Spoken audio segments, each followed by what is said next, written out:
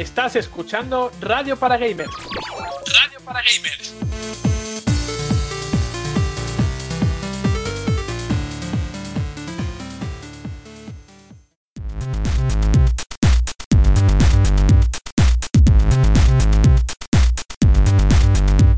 Bienvenidos amigos una semana más a Radio para Gamers. Os saluda Juan Montes en el 33º programa de la segunda temporada, en el que vamos a seguir hablando sobre la próxima generación de consolas y además volveremos a la senda de los análisis con The Wonderful 101 Remastered. Pero antes de arrancar, como siempre, os recordamos las vías que tenéis a vuestra disposición para contactar con nosotros. Estamos en Twitter, @RadioParaGamers, donde tenéis el hashtag RPG76 en esta ocasión para comentarnos todo lo que queráis. También estamos en ebooks, YouTube, Spotify y un montón de plataformas más donde nos llamamos RPG Podcast. Y en las cajas de comentarios de ebooks y YouTube también queremos que nos comentéis, y esta semana hay bastantes comentarios y estoy muy contento. Así que muchas gracias a todos por los comentarios que nos dejáis. Y ahora toca el momento de saludar a los colaboradores que nos acompañan en esta ocasión, con la ausencia de Juanpe, que al parecer andaba un poco saturado y nos ha pedido una semana libre. ¿Qué tal, compañeros? ¿Cómo estáis? Creo que Juanpe en realidad lo que quería era dormir. Básicamente, sí. ¿Qué es lo que iba a decir? ¿Saturado de qué? ¿De qué? A ver, que alguien me explique. Son las quejas de Juanpe, la sección. Yo la semana que me tomé libre y dormí se me trató muy mal, ¿eh? ¿Tienes pero ¿por qué no claro. avisaste, Melos? Sí. No, pero... Bueno, detalles. Lleva razón, ahora vamos a crucificar a Juanpe. Vamos a dejar ya a Melos tranquilo y vamos a crucificar a Juanpe, hombre. Me Claro. parece correcto, la verdad. De hecho, me parece incluso justicia. De hecho, lo que va a pasar con esta ausencia de Juanpe es que la próxima vez que yo tenga que faltar por algún motivo que sea, va a presentar el programa Melos, por ejemplo. ¿Qué? Venga. ¡Toma! ¡Toma! Voy a llamar a mi madre, ¿eh? Es un logro de la vida, ¿no? Sí, se me acaba de bloquear aquí un de los de oro, ¿eh? No es el platino porque todavía no soy el director, pero... Tus objetivos son tener el partner de Twitch y presentar Radio para Gamers. Y uno está a punto, ¿eh? Cuidado. Bueno, que es un placer estar aquí una semana más, ¿eh? Por cierto, gente que está al otro lado. ¿Qué? ¿Perdona, Laura? Yo pensaba que ya tenías el partner de Twitch. Pues no es difícil. Ya sé que es difícil porque tienes que tener una media de 75 viewers. O sea, yo tengo 2 objetivos y me falta el de los 75 viewers por vez. Sí, yo incluso tengo ese cumplido porque alguna vez los he tenido, pero te da igual, te pide mucho más. Pero bueno, que vamos a hablar de jueguitos. No estamos aquí para hablar de las mierdas de Twitch. Dramas para streamers. Sí, totalmente. Es que os falta streamear. Ahora streamea hasta el Kun Agüero y Messi. O sea, estáis fuera de onda todos los que no estáis streameando. Totalmente. ¿Yo dónde streameo? ¿En el salón? Y que Kiko Rivera. O sea, Kiko Rivera está streameando FIFA y Messi también. O sea, Messi. Qué horror. Madre mía. Pero ya que lo streamean, lo que podían hacer es meter algún sistema en el que ellos físicamente jueguen y los movimientos se recreen dentro del juego. Sí, que se le ocurran un poquito, ¿no? Sí, eso digo yo, ¿no? O sea, qué gracia tiene aquí que sabiendo que eres uno de los mejores jugadores de fútbol, estés ahí con el mando, que también requiere otro tipo de habilidad, pero Messi, tú eres famoso por lo que eres famoso, no sé. Tengo que decir que es bastante malo, que lo estuve viendo. ¿Ah, sí? Sí, el mejor jugador del mundo en la cancha, pero en la Play, macho... Eso es bastante... La Play cogea. Pues se cogió a sí mismo, ¿eh? Y no metió gol, perdón, ya. Con esa declaración de Melos de que Messi es un paquete jugando al FIFA, arrancamos el 33º programa de la segunda temporada de Radio para Gamers con mucho sobre lo que hablar.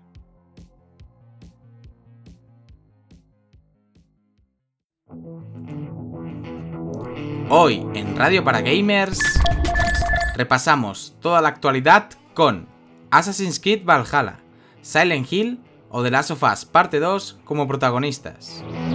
Analizamos el regreso de un clásico de Platinum Games, The Wonderful 101 Remastered. Y debatimos sobre la situación de Nintendo en este 2020 y qué se puede esperar de la compañía en los próximos meses.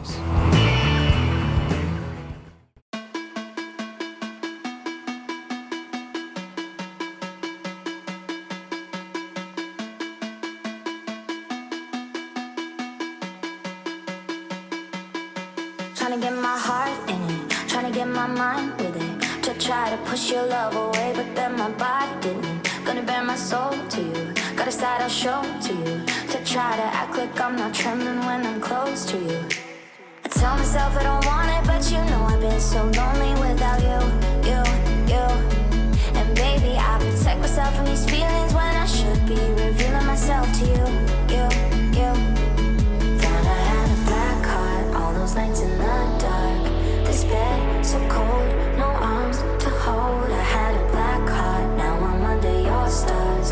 This love so warm, one touch, I'm torn. Thought I had a black heart, all those nights in the dark. This bed so cold, no arms to hold. I had a black heart, now I'm under your stars. This love so warm, one touch, I'm torn.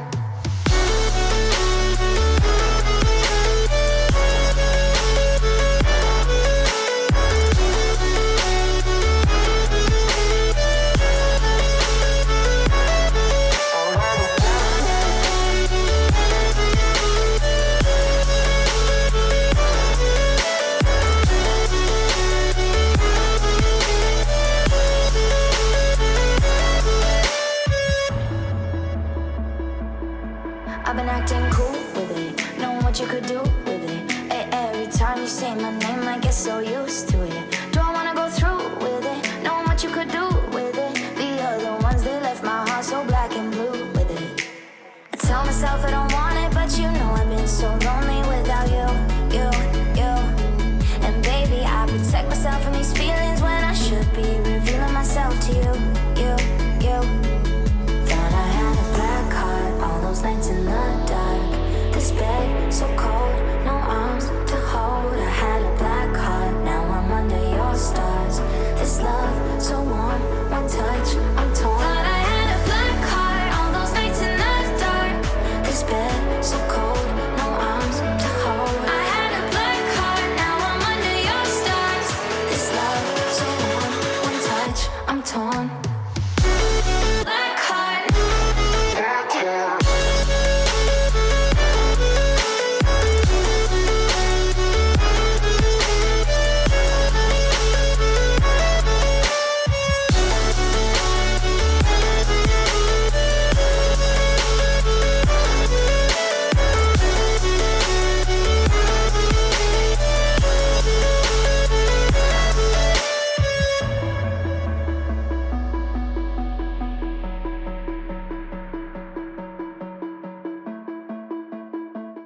Comenzamos repasando toda la actualidad que ha protagonizado esta semana en el sector del videojuego. Actualidad. Y a nadie va a sorprender que lo hagamos hablando de la próxima generación de consolas, que me da a mí que va a ser una constante hasta el final de temporada. Y es que el CEO de Sony ha afirmado que PlayStation 5 es 100 veces más rápida que PlayStation 4. Por lo menos 100 veces, ¿eh? Que como se dice, esto es como se dice 200. Se me tiene la boca. Mira de la luz. 100, joder, 100. Es que parece que lo ha dicho así, ¿no? Bueno, voy a explicar un poquito más esto porque tiene algo de miguilla. Lo que ha dicho es eso, el CEO, que se llama... A ver, Melos, necesito aquí tu ayuda. Dilo tú, que se te da mejor. Kenichiro Yoshida. A ver. Lo has dicho realmente bien. Kenichiro Yoshida. Pero con el Con tono que pones tú, claro. Uno de los yoyos. Kenichiro Yoshida. Ahí.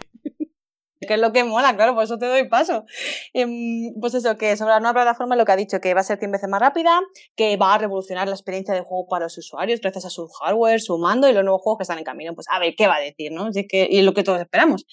El caso es que parte de sobre la rapidez de la consola ha dicho sobre el mando que tiene potencial, ¿vale? Que va a ser realmente potente y que su tecnología áptica o gatillos responsivos nos va a dejar, vamos, con el culo torcido. Así, hablando mal. Que luego también considera que la unidad de audio 3D de la consola dará lugar literalmente a experiencias de juego que antes eran imposibles. Yo creo que eso es exagerar un poco, ¿no? O sea, a lo mejor eran posibles, pero no con la misma calidad o algo así. Yo creo que ha exagerado, pero para meternos más hype, ¿no? Capullo, haz una presentación, no queremos palabras, queremos hechos, queremos ver cosas. Pero bueno, básicamente eso, que la consola va a ser 10 veces más rápida, que va a ser un consolón con un mando de la leche, audio que nos va a dejar, vamos, locos. Y nada, básicamente ha dicho eso, que la compañía no solo busca una consola potente y capaz de traer juegos de escándalo, sino que también quiere que los jugadores se sientan más dentro que nunca de sus futuros lanzamientos. Lo que digo, enséñanos juegos y así ya verás que dentro estoy. Bueno, pues sobre juegos también han hablado desde Sony y han dicho que muy pronto veremos los primeros juegos de PlayStation 5. Con lo cual, ya si lo dice de manera oficial Sony, ya te das cuenta que se empieza a mover algo. Pero ¿no? ¿cuánto de pronto? Pues Dios. esa es la gran pregunta, Elizabeth. No lo sé. No trabajo en Sony, lamentablemente. Estamos muy ansiosos y, bueno, sobre los juegos de Sony, luego más adelante tenemos un poco más de noticias y rumores. Pero... Que de hecho, podría, según los rumores... no, la semana en la que entramos ahora, el 25, no. A la siguiente, supuestamente, era esa gran presentación. Sí, Supuestamente. pero ya. Graff de Venture Beat dijo que se va a retrasar unos días más. Y hay mucha información respecto a por qué se retrasa. Y yo ya no sé cuál creerme. Porque muchos dicen que es porque todavía no tienen acuerdos firmados con todos los third party. Hay otros que dicen que no saben todavía quién se va a llevar la exclusiva, si va a estar dentro del Summer Game Fest, si se la va a llevar IGN. En fin, hay muchas cosas que se están comentando ahí por lo que se puede retrasar esa presentación. Pero lo que sabemos es que debería ser en junio. O sea, todo apunta a que entre principios y mediados de junio vamos a ver PlayStation 5 y sus juegos corriendo en ella. Y bueno, como dice Laura, tenemos un par de noticias que apuntan a esos juegos, así que lo vamos a dejar para más adelante y ahí comentamos, pero bueno, es más o menos lo que se venía comentando. Vamos, que está claro que después de verano no, la cosa tiene que presentarse ya. Hay gente que dice, no, van a esperar a que salgan The Last of Us 2 y Ghost of Tsushima, y yo en plan, no, a septiembre esto no puede ir, ¿no? No, de hecho una información que salió también esta semana decía que deberíamos saber el precio y fecha de PlayStation 5 y Series X en agosto como muy tarde. Ay, madre mía. Vale. Es que yo estoy Para desesperadita. Para que nos dé tiempo a ahorrar, ¿sabes? De hecho, paga de verano.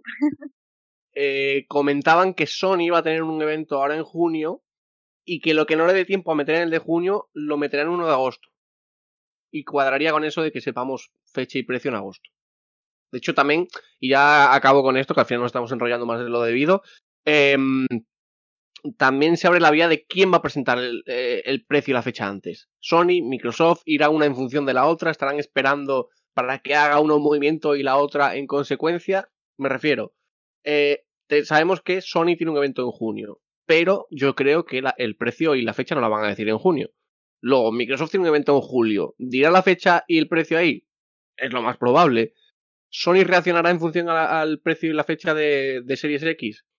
Es la gran pregunta. Porque si Sony quiere sacarla más barata, deberá conocer el precio de Series X. Con lo cual, bueno, se abren muchas posibilidades y muchas vertientes que no sabemos y que esto es un puñetero culebrón y lo único que queremos es saber juegos, fecha y precio. Ya está. Nada más. Pero en fin, esto es un negocio y al final las estrategias están ahí. Como decimos, hay que esperar todavía un poquito más, así que cuando llegue la próxima semana seguramente a lo mejor sabemos algo sobre ese evento de PlayStation y no será la siguiente. Vamos a hablar de un juego que está muy cerquita y al que le tenemos muchas ganas, que es The Last of Us Parte 2. Y ojo, porque desde Naughty Dog han dicho que el mundo es tan grande que incluso podrías perderte partes de la historia. Pues exactamente, o sea, parece que todos esos retrasos de The Last of Us 2 van a estar más que justificados, porque cuanto más cosas nos muestran sobre el título, más vemos el enorme trabajo que estaba haciendo Naughty Dog. Y en este último vídeo que vimos, centrado sobre todo en el gameplay, pudimos ver en profundidad sus escenarios y los diseños de nivel, que distan mucho, por cierto, del primer título, donde sí que encontramos un patrón, ¿vale? No sé si os habrá pasado jugándolo, que se basaba mucho en que había zonas que estaba claro que explorabas y que no iba a pasar mucha cosa, y luego las famosas zonas donde veíamos coberturas y que sabíamos lo que iba a pasar perfectamente. Y desde Naughty quieren evitar eso exactamente, quieren que, según nos cuenta Anthony Newman, codirector del juego, en una entrevista, quiere que nos sintamos en un ambiente urbano legítimo y que no diferenciemos las zonas de exploración de las zonas donde puede pasar el salseíto y los combates, etc. Lo más interesante de las declaraciones de Anthony es que hay momentos de la historia, como ha dicho Juan, en los que nos podemos perder encuentros enteros y cinemáticas completamente importantes que los jugadores se podrían perder si no exploran concienzudamente todo el extenso mapa de Last of Us 2. Que, por cierto, creo que va a ser, aparte de grande, muy vivo. Porque creo que he estado leyendo por ahí por Twitter y cosillas ahí de gente, y creo que por mucho que tú explores no vas a sentirte que estás en un lugar vacío. A pesar de que es un mundo posapocalíptico y tal. Así que Tengo muchas ganas de ver el escenario. Y nada, esto de que los jugadores puedan perderse cinemáticas enteras y escenas enteras, encuentros con personajes incluso que puedan ser clave, puede hacer que muchas de las personas acaben de Last of Us 2 y no tengan toda la información, y eso haga que los finales tengan sensaciones distintas para cada jugador. Así que ya veremos... Muy la línea de Final Fantasy VII original, ¿no? O sea... Pues sí, si no encontrabas a Zack o a Vincent Valentine o... Sí, Claro, completamente. o sea, tiene ese componente. Y luego también había otra declaración que dice que los mapas van a ser mucho más verticales. Y que también el botón de salto que se ha incluido va en función de eso, ¿no? De no Claro. hacerlo todo tan horizontal y tan lineal, que sea más vertical y habrá más posibilidades a los entornos. Así que bueno, me parece una buena decisión. Creo que se va a alejar un poquito de lo que es el primer juego en esa linealidad que se le ha castigado durante tanto tiempo, y va a ser más cercano a lo que hicieron con el legado perdido, ¿no? Que también tenía ese componente de amplitud, como se comenta aquí, y de esos entornos más verticales. Así que bueno, creo que es un gran avance de cara. O sea, si lo comparamos con el primer juego, ¿no? Y a mí me parece además súper lógico en este juego, porque en otros juegos que te pierdas un personaje o algo puede estar más o menos bien visto, pero en un mundo post-apocalíptico en el que, por ejemplo, digamos que tienes que ir, voy a poner un mapa aleatorio que no tiene nada que ver, pero tú tienes que llegar a las alcantarillas en la historia principal.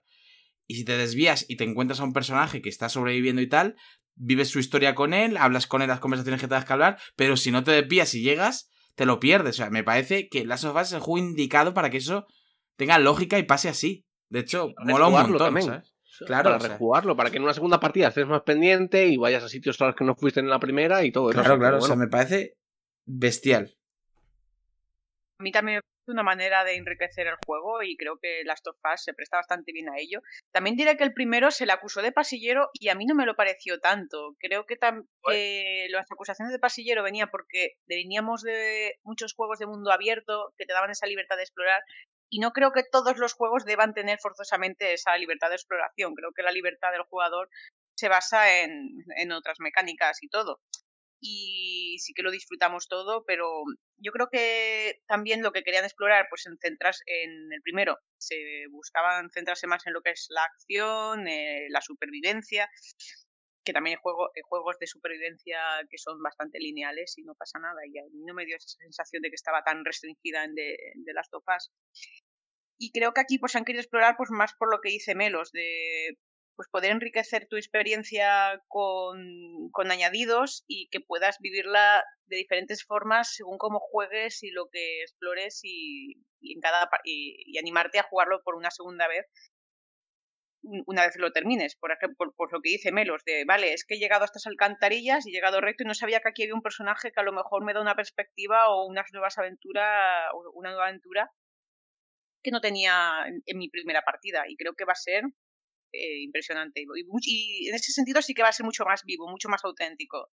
Además, lo que comentaba, que te puede cambiar la perspectiva de como jugador sin necesidad de cambiar el final ni que haya finales alternativos por no verle, ¿me entiendes? Es en plan, tú como jugador, si te encuentras a un personaje que te cuenta su historia y tal, te enriqueces, sabes más, y luego a lo mejor en unas escenas más adelante todo tiene más sentido para ti, porque conociste a ese personaje, ¿sabes? Pero no tienen por qué cambiar el final ni nada, todo puede seguir siendo lo mismo, solo que tú, y eso es increíble porque solo el jugador que lo ha experimentado tiene visión más abierta de todo lo que está pasando en esa escena. Así que me encanta, es que me tiene enamorado el juego, de verdad. Ahí sale ya. Se han enamorado antes de poder jugarlo ya. Espero que cuando salga pues esté a la altura de nuestras expectativas, pero todo lo que estamos descubriendo es bastante prometedor. Y nadie va a hacer la coña de verdad, la coña de lo del salto, porque es que hubo gente que en Twitter se mofó bastante, ¿no? De que dijeran, ¡oh! un botón dedicado al salto, sí, y la gente dijo, en serio, en pleno 2020 lo estáis diciendo en serio. Pero porque la gente va a hacer el gilipollas rápido, pero realmente es importante, por lo que ha dicho Juan, por lo de la verticalidad, porque estuve viendo el vídeo del Inside the Gameplay y es que explicaron que eso nos va a dar más opciones para, vamos, a la hora de enfrentarnos, ¿no? El poder subir, atacar desde arriba o darles esquinazos a los enemigos o tal. Y sobre todo también aparte, creo que no lo has mencionado, Juan, lo de reptar, que eso no estaba en el 1. Reptar por el suelo y camuflarnos por la hierba y tal, que eso sale también, ¿verdad? Eso sale también en el gameplay. Eso Fíjate, también me Eli, gusta. una cosa. ¿Os acordáis del gameplay de 2018, no? El primer gameplay que vimos de Last of Us. Sí, en el Em, L3. Bueno, sí. A mí, sí, Pero... a mí eso me sorprendió mucho cuando Ellie se escondía debajo del camión, que fue la primera imagen cuando, coño, estás en un enfrentamiento abierto y de repente te escondes debajo de un camión y dije, Sí, sí. eso se podrá hacer en el juego. Y cuando vi ese vídeo, el que hablas de la jugabilidad, y vi que se puede hacer, dije, coño. O sea, es que Sí, y que de hecho dicen, pero cuidadito con esconderos debajo de los muebles o de los camiones no. porque van a llegar los enemigos, os van a coger y os van a sacar fuera. Y es como, ¡oh! No nos van a dejar ni un minuto, ni un segundo de respiro, ¿sabes? O sea, a mí me ha gustado, sinceramente. Ya fuera de la mofa de, vamos a poder saltar, sí, en pleno 2020. Pues joder, porque es una cosa importante con respecto al 1. La gente es que de verdad enseguida se pone ahí como... A esa gente también hay que decirle, oye, el GOTY de 2018 tampoco tenía un botón de salto. Y no hizo falta. Es verdad. Claro. Es verdad. Voy a invocar el espíritu de Daniel y voy a cerrar esto diciendo la gente se queja. Básicamente, sí. Pero es verdad, o sea, yo no veo una necesidad imperiosa en que un juego tenga un botón de salto. O sea, God of War no tiene un botón de salto y el progreso por los mapas y demás es fabuloso. Hace O sea, falta. Había cachondeo Pero- porque no tenía botón de salto. En plan de Dios mío, que Kratos no sabe se le ha olvidado saltar. Ni Ya ves, Final pero- Fantasy VII Remake tampoco lo tiene. O sea, Pero es- no, no hay solo botón en de combate. salto, pero ¿sí? sí que salta. Quiero decir, no. Espérate, a ver si me están bailando los recuerdos, pero. Saltar en el sentido de salvar una distancia estando tú en el aire. Aunque no hubiera Sí. botón de salto ni que lo pudieras fallar, ni una mecánica en la que se pudiera dar una hostia, pero.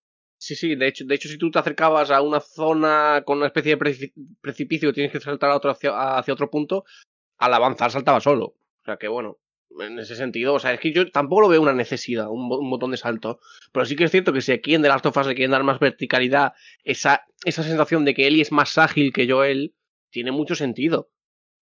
Y seguramente lo vamos a ver cuando juguemos, lo vamos a ver en los mapas, ¿no? En el entorno y demás.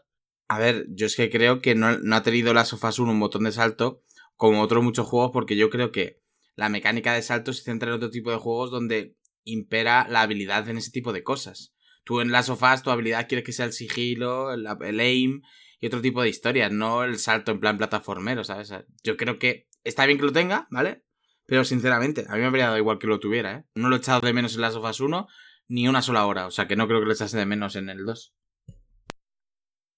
Sí, estoy de acuerdo, pero creo que va más en relación a diferenciar un poco el gameplay entre Joel y entre Ellie. Y le va a dar otra dimensión sin lugar a dudas. O sea, yo creo que va a ser muy diferente el gameplay de un juego que de otro. En fin, dejamos ahí The Last of Us parte 2, que ya queda muy poquito, quedan 3 semanas para poder tenerlo entre nuestras manos y, por supuesto, cuando llegue el momento lo analizaremos aquí en Radio para Gamers. Como comentábamos antes, juegos de esa presentación o posible presentación de PlayStation 5 que se rumorean muy fuerte, pues del que vamos a hablar ahora mismo, que sería el reboot de Silent Hill, y ojo porque ya tendría una demo lista. Pues así es. Parece ser que Silent Hill en PlayStation 5 va a ser una realidad y el terror llama a la puerta de Sony. Desde hace un tiempo los rumores sobre el regreso de Silent Hill se han estado haciendo cada vez más intensos y algunas fuentes fiables han empezado a hacer eco de ellos. Y parece ser que vamos a tener un reboot para PlayStation 5, también se dice que es un soft reboot, y tenemos nuevos detalles sobre este regreso de la franquicia. Das Golem en Twitter ha explicado un poco más sobre el desarrollo del juego y qué podemos esperar de él.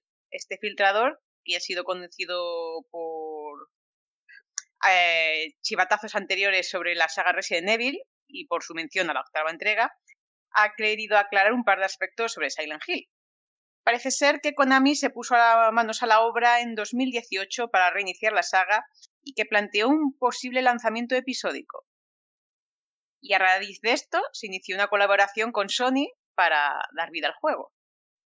El trabajo parece que está teniendo una evolución favorable y parece ser que el insider asegura que el título se encuentra en un estado jugable y que tiene una demo que está preparada para mostrarse al público. Y acompañaría mucho a la revelación del juego y a los primeros títulos de PlayStation 5. Y se comenta que apunta a las primeras semanas de junio. También hemos leído que este reboot es un soft reboot, digamos, que digamos que mantiene cosas del primer Silent Hill, pero con muy ligeros cambios. Y si esto es verdad, nos haría muchísima ilusión. Y creo que desde el primer Silent Hill, que el primer Silent Hill ha sido uno de los juegos más emblemáticos de la historia del videojuego, que revolucionó el género de terror y cómo concibimos el terror en el ocio digital. Es un juego que, si me hicieran la pregunta de qué juego se merecería un remake, Silent Hill 1 sería uno de ellos, porque ha envejecido bastante. Aunque sea un juego que te puede flipar, pero ahora mismo lo ves y gráficamente pues necesita un lavado de cara urgente y de mecánicas y de todo. Y me gustaría que conservaran, en cierto modo, pues lo que hizo que Silent Hill fuera tan especial, que era ese terror opresivo, esa sensación de incomprensión de que estás en una dimensión que sabes que no tienes escapatoria, en la que estás en total indefensión ante una amenaza superior, con protagonistas que lo que estuvimos comentando en el otro programa, que destacaron por no ser un héroe súper militar, súper bien preparado, sino gente normal del día a día que de pronto se ven en una situación así. Y con ese terror tan surrealista y en el que no, digamos que los enemigos no había tantos enemigos como se estilaba entonces, pero sí situaciones bastante angustiosas.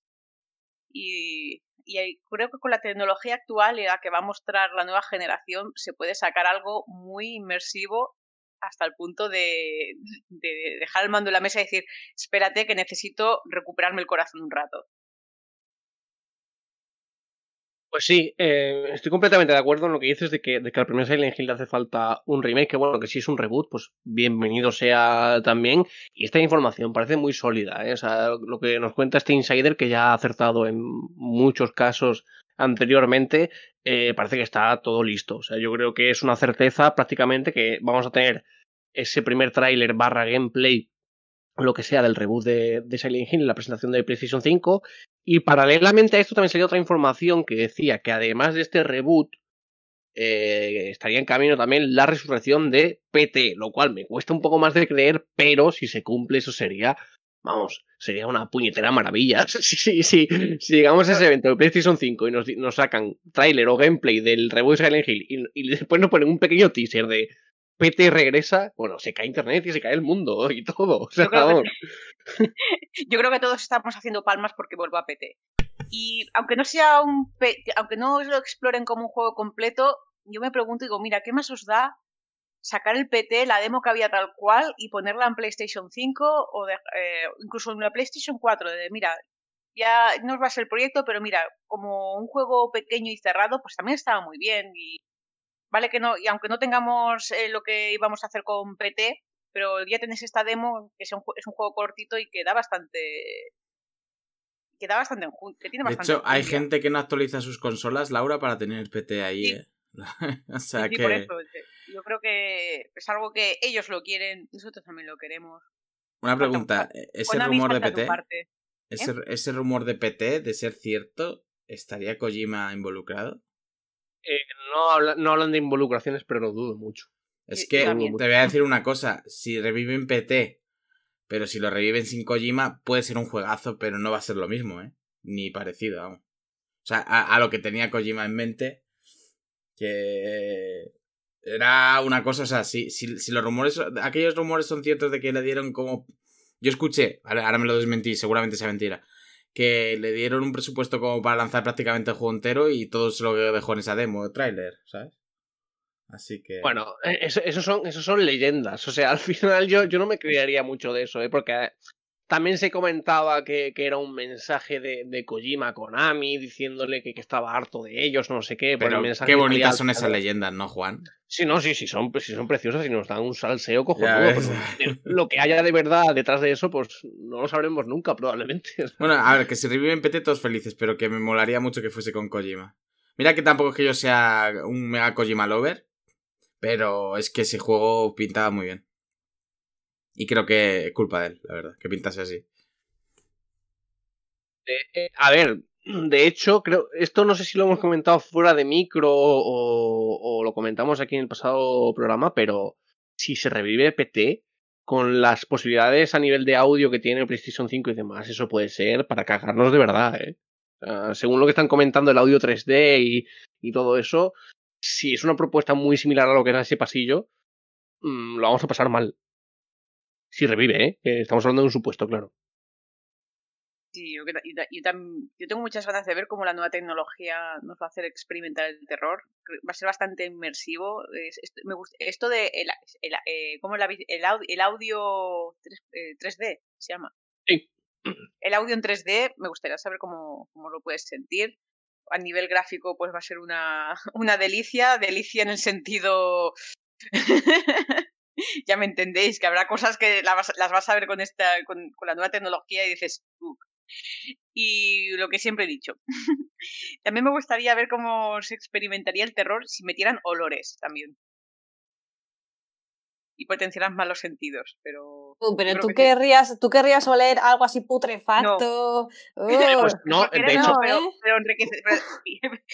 por querer no, pero creo que sería un siguiente paso para la inversión. Ya hicieron una especie de prueba con Resident Evil 7, aquella vela asquerosa que sacaron. Sí, por eso digo que no.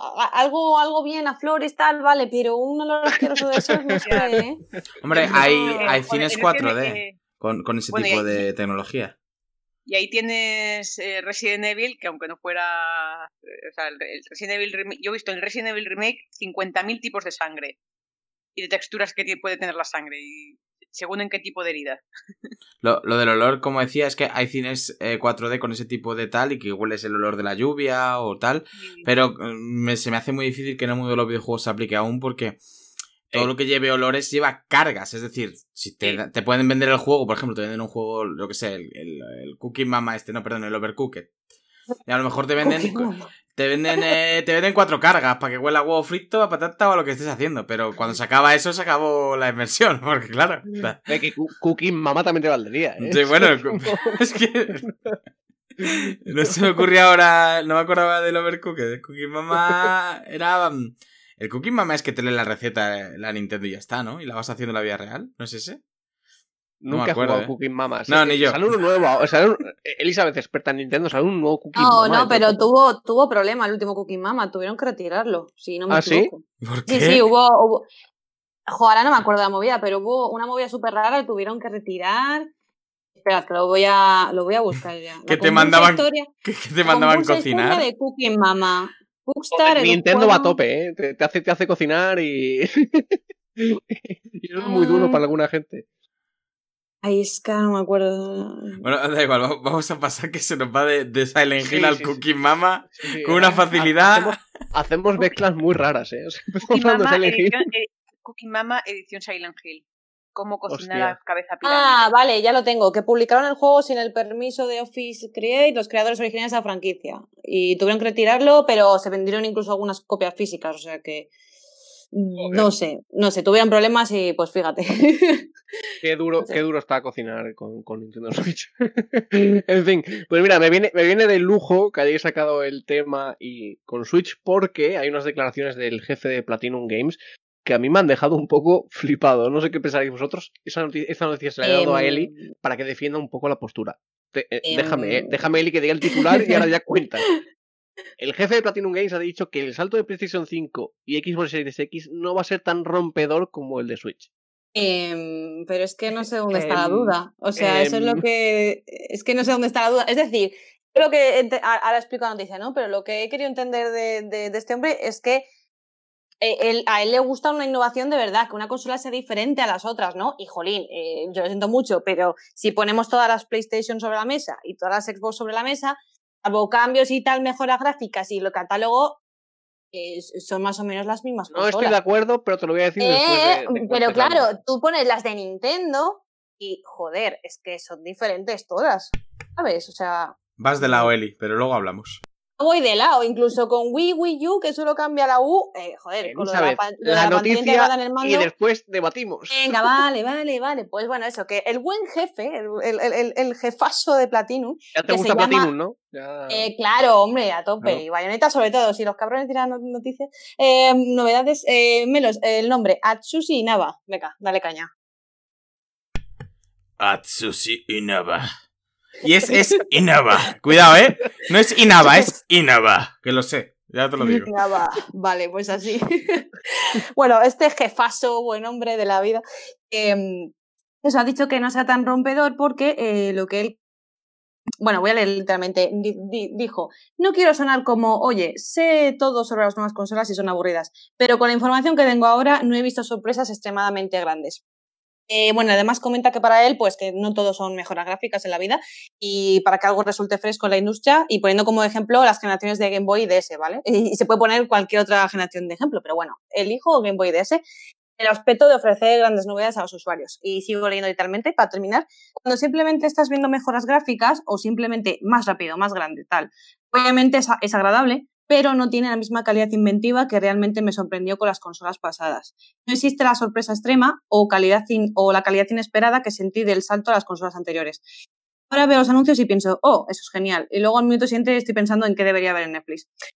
Yo estoy de acuerdo con él, sinceramente, porque, joder, yo me acuerdo de la presentación, la última de Switch, que es la generación actual de Nintendo, estábamos todos diciendo, ¿cómo va a ser esta Nintendo? ¿Cómo era? ¿NX era el nombre en clave? Sí. ¿Cómo será? ¿Qué ofrecerá? Pero sin embargo, con PlayStation y Xbox no nos pasa. Estamos más centrados en los juegos casi que en ver cómo es la consola o tal. O sea, queremos ver el aspecto, ¿no? Pero luego como que nos da igual, yo tengo esa sensación, nos da igual las mejoras tal, que solo queremos verlo todo implementado en los juegos, y eso es así. Pero con Nintendo es diferente, con Nintendo decimos, ¡guau! A ver qué se sacará de la manga. Eso es así, es un hecho, o sea, no me podéis bajar de ese carro. Pero es que, a ver, Innova, como ha dicho Melos, no se está basando en todo lo que... A ver, yo voy más en relación a PlayStation 5, porque es cierto que hasta ahora, pues bueno, se nos han presentado mejoras gráficas o intención de mejorar los gráficos de manera bruta y demás, pero en el caso de PlayStation 5 tenemos ahí ese mando que sí que nos va a dar una experiencia de juego totalmente diferente, y eso a mí me parece rompedor y una revolución, con lo cual, si se cumple, ojo, si se cumple todo lo que promete PlayStation 5 con su mando, tecnología áptica, audio 3D, gatillos adaptativos, etcétera, etcétera, creo que sí es una revolución y algo rompedor en materia de juego, a nosotros como usuarios. O sea, no creo que sea una generación únicamente basada en mejores gráficos. Pero él se refiere más a la línea inventiva. Me explico. A mí eso me parece inventivo. O sea, son como mejoras, implementaciones, pero no es una invención 100%. No te está sacando un mando totalmente diferente. Simplemente le está implementando cosas. Nintendo Switch tiene una tecnología que te permita sentir cosas como que estás conduciendo sobre gravilla o sobre un terreno más... No, porque no van por ahí. Pero si los Joy-Con son mandos de la Wii más pequeños. Es una puta mierda que se rompe, por Dios. Perdón. Rompedor, ¿no? O sea, es que... rompedor nunca mejor dicho. Rompedor sobre todo... No, a ver, yo creo que hay un poco de confusión. A ver si me puedo explicar. Creo que lo que dice Innova es que cuando salió Switch fue muy rompedora porque no había una consola híbrida, no había este tipo de cosas así. Y cuando se habla de Xbox y PlayStation siempre es la consola y el mando y ya está, ¿no? Y la enchufas a la tele como siempre. Pero sí que es verdad que no está teniendo en cuenta que cada consola ha tenido sus avances. Pasamos del mando con cable al inalámbrico, pasamos de no tener, yo que sé, un botón táctil en los mandos o sonidos en los mandos a tenerlos. O sea, sí que ha habido innovación en Xbox y en PlayStation. Lo que pasa que no es tan llamativa, pero de ahí a decir que no la ha habido me parece un error que te cagas. Y sobre todo el comentario de estoy jugando y voy a ir a ver Netflix, pues mira que me gustan tus juegos y nada, pero vete a ver Netflix porque aquí has patinado. O sea, es verdad que Switch parece mucho más llamativa, pero la innovación en las tres consolas para mí está ahí. Y es evidente, de hecho. Creo que se refiere a las posibilidades que les dan a ellos como desarrolladores, porque él dice aquí, con lo que sé hasta ahora, ¿vale? Él está juzgando con lo que sabe, o sea, que a saber qué sabe, ¿no? Pero él se queda con lo de más rápido, más grande, más tal, y sin embargo, bueno, y lo que dice Juan de los mandos y todo eso, vale. Pero yo creo que lo que piensas con Switch, a lo mejor se le abre la mente y dice, ¡buah! A ver, es que ¿qué hacemos con las funciones cooperativas de Joy-Con? A ver qué hacemos con no sé qué, a ver cómo podemos tratar esto de forma... Como que a lo mejor les dan más opciones como desarrolladores, eso es a lo que me refiero. Y a lo mejor por ahí les parece mucho más inventivo o algo más, una mayor invención que lo que va a ser la nueva generación de Sony y Microsoft. A lo mejor, yo le quería entender eso, ¿no? Pero yo vuelvo y repito, Eli, tú como desarrollador te dan un mando en el que te dicen que puedes adaptar los gatillos a si estás disparando un revólver, una escopeta o un arco, y como desarrollador eso no te parece un reto y algo con lo que trabajar, mal vas. Mal vas. Tú no me puedes decir que, hostia, pues con los Joy-Con de Switch puedo hacer cosas de que tengan que moverlos y tal en un momento dado de la partida. Y eso me parece súper rompedor. Pero ahora adaptar el gatillo y tal, bueno, pues está bien, me voy a ver Netflix. No sé, me parece que se equivoca totalmente. Porque vamos, es que me parece que hay cosas, por lo visto, sobre todo en PlayStation 5, porque Xbox Series X no han dado tanto por saco con el mando. Sobre todo están, como bien ha dicho el propio Nava, con la potencia y tal. Pero con lo del mando de DualSense, yo ahí veo unas posibilidades de hacer cosas. Diría más allá que los Joy-Con. Más allá. Yo creo que es que igual Platinum todavía no ha experimentado mucho PlayStation 5 y Series X, porque si recordamos, bueno, están con Bayonetta 3, están con Babylon's Fall. Y eso se supone que... Bueno, se supone no. Bayonetta 3 sale en Nintendo Switch y Babylon's Fall en principio está anunciado para PlayStation 4, que yo creo que ya llegará a PlayStation 5.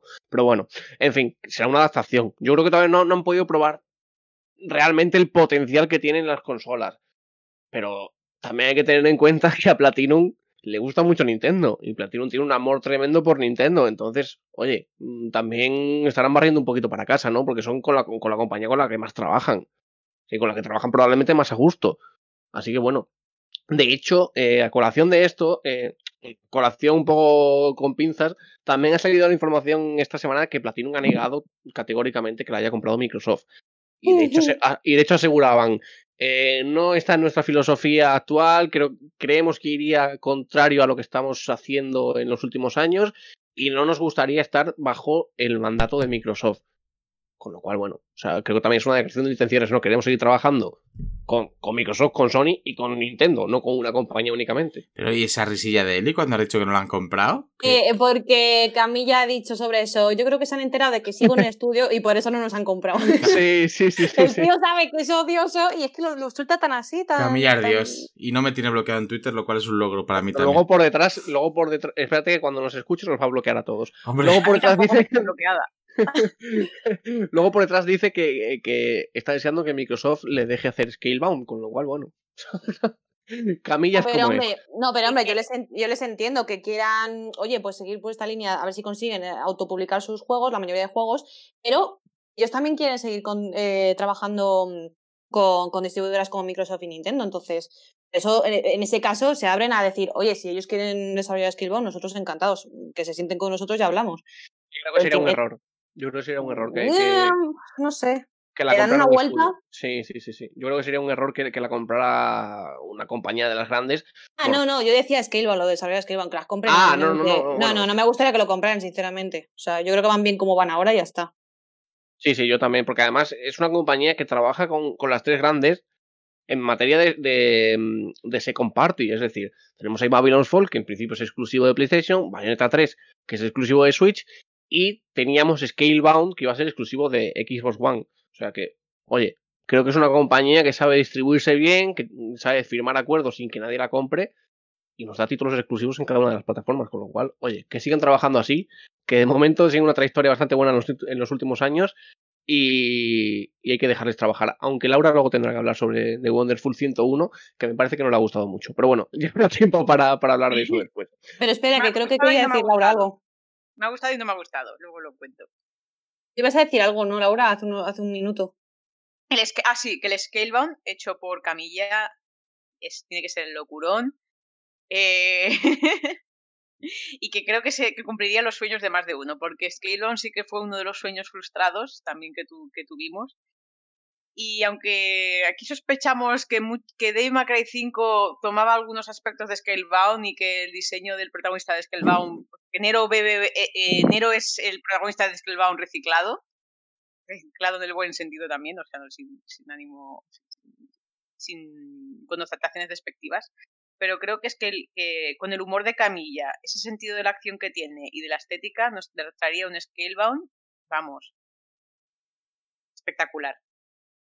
Es que de hecho yo me planteaba por ese juego comprar una Xbox, ¿eh? O sea, es que con eso todo digo Mucha gente. Es que de hecho era un vende consolas muy importante y bueno, en fin, todos sabemos lo que pasó. Ojalá, ahora que hablamos de resurrecciones y de tal, ojalá Microsoft y Platinum lleguen a un acuerdo y llegue. Pero es que si si ven que hay interés, es que sería de tontos, ¿no? O sea, Sí, es como con The Wonderful 1, es bueno, 101.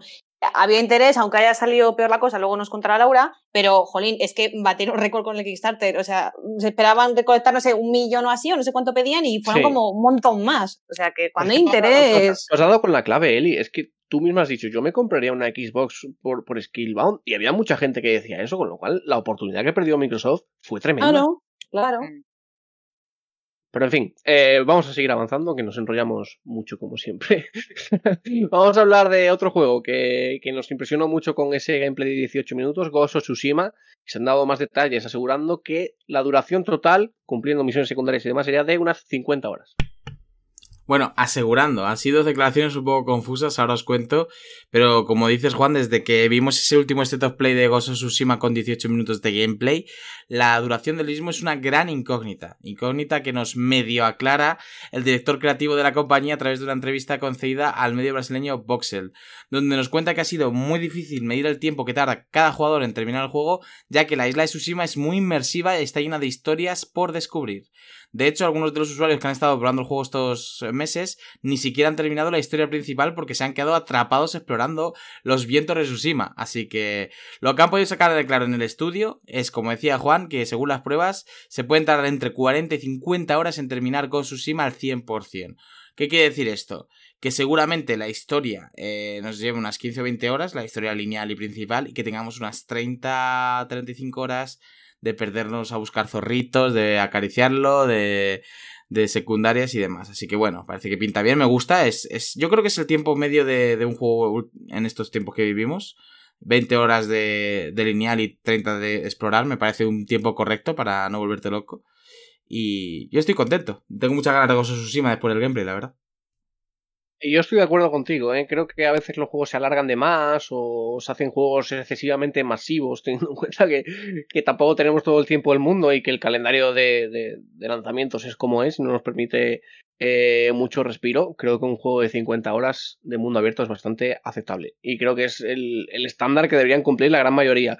No digo ahora mismo que no existan juegos masivos como The Witcher, como The Elder Scrolls, como GTA, etcétera, etcétera. Pero coño, creo que hay muchos juegos de mundo abierto que ya se van un poco a alargar de más. Es que hubo una cierta moda hace un tiempo de que la gente se medía un poco el pecho en plan, pues yo tengo en este Final Fantasy 300 horas y pues yo tengo en este 400, ¿no? Y está muy bien. De hecho yo también tengo esas horas en muchos juegos. Dead by Daylight, sin ir más lejos, voy por las 2000 casi. Pero yo creo que en el tiempo en el que vivimos, que queremos jugar tantos juegos, salen tantos juegos tan buenos, está bien que con 15 o 20 horas al menos te pases la historia y ya cuando tengas tu tiempo libre tengas las 30 horas de exploración. O sea, me encanta ese modelo a mí actualmente. Me encanta que si quiero ver la historia de un juego y tal, me lo pueda pasar en una semanita tranquilamente echándole las 2 o 3 horitas por la noche, y que si tengo tiempo libre, como por ejemplo en la pandemia que hay mucho, me pegue 30 horas más en Tsushima. Creo que está bien. Y la moda esa de 300 horas ahí leveando, pues está bien, pero no sé, no creo que sea tan necesaria en los tiempos que vivimos, porque es que cada poco tiempo sale un juegazo. Antes igual no. Antes igual tú esperabas por un juego y le dedicabas 30 horas porque hasta que salía otro que te interesaba tenías tiempo. Pero es que ahora hay un ritmo de quiero este, y quiero lo otro, y quiero lo otro, y quiero lo otro, porque son todos muy buenos, que yo creo que es perfecta la duración, vaya. Estoy muy de acuerdo, porque antes el farmeo tenía sentido de alargar la vida de un juego cuando no había tanta oferta y cuando a nivel técnico no podías hacer un juego muy largo, entonces se recurría al grindeo. Pero es que ahora el grindeo ha perdido ese sentido también y es una forma... Ahora mismo puedes alargar un juego puedes alargar un juego con elementos más enriquecedores y más sorprendentes que no hacerte visitar un nuevo mapa para subir el nivel hasta llegar a la siguiente misión. Y aunque hay gente que sí que le gusta y todo el grindeo, pero ahora mismo pues ha quedado bastante obsoleto. O le das un giro más fresco o se te puede quedar un juego muy aburrido. Y me gusta que se apueste pues, por otras maneras de hacerte subir el nivel y de exploración más frescas y más sorprendentes y que te renuevan ese sense of wonder, que no hacerte visitar el mapa por enésima vez. Yo estoy de acuerdo y creo que ya hay juegos dedicados a eso. O sea, creo que hay juegos masivos y que de hecho hay un género para eso que es el MMORPG. Y creo que muchos juegos más mainstream, como puede ser el caso, es que se me viene todo el rato a la cabeza Assassin's Creed Odyssey. Se adaptaron a eso, o sea, a ampliar y creo que tampoco era necesario. Creo que Assassin's Creed no es un juego que se preste tanto a eso. O sea, yo creo que con 50 horas, como es el caso de Ghost of Tsushima que se comenta, hubiese sido suficiente. Y ojalá este tipo de juegos sigan esa línea de 40-50 horas, te cuento una buena historia, te ofrezco el doble de tiempo de misiones secundarias y demás y ya está. O sea, no hay necesidad de hacer un juego de 300 horas cuando tampoco procede. Por Dios, ¿qué es eso, Melos? Ya voy, estaba diciendo ¿Es eso. la lavadora? No, era la I. Es que, perdón. Me he desmutado antes de tiempo de quitarlo, perdón. Quería decir una cosa antes de una cosa que va a decir Eli, que es importante, pero destacar una cosa que he dicho en la noticia, que es que muchos jugadores que lo han probado se han perdido en la exploración y han pasado de la historia principal. Ojo, que a mí en esto me ha pasado en algún juego, pero siempre tienes en mente la historia principal. Llegar al punto de llegar a las 50 horas y no haber acabado la historia principal quiere decir que realmente la exploración de Tsushima y las secundarias tienen que ser realmente interesantes, porque llega un punto que tú puedes explorar, pero te acuerdas siempre, tienes todo el rato en mente, vale, y la principal es por aquí, y vas y al final te lo pasas. Pero si de verdad hay jugadores en plural que probando el juego tienen 50 horas y no se lo han pasado, es que tiene que ser bestial la exploración. Tengo unas ganas de verlo increíble, porque que se te olvide la principal no es moco de pavo, Ya, Eli, puedes por favor continuar, y lo siento por la lavadora, No quería comentar sobre la exploración porque seguramente lo hablemos ahora después con la siguiente noticia de Assassin's Creed.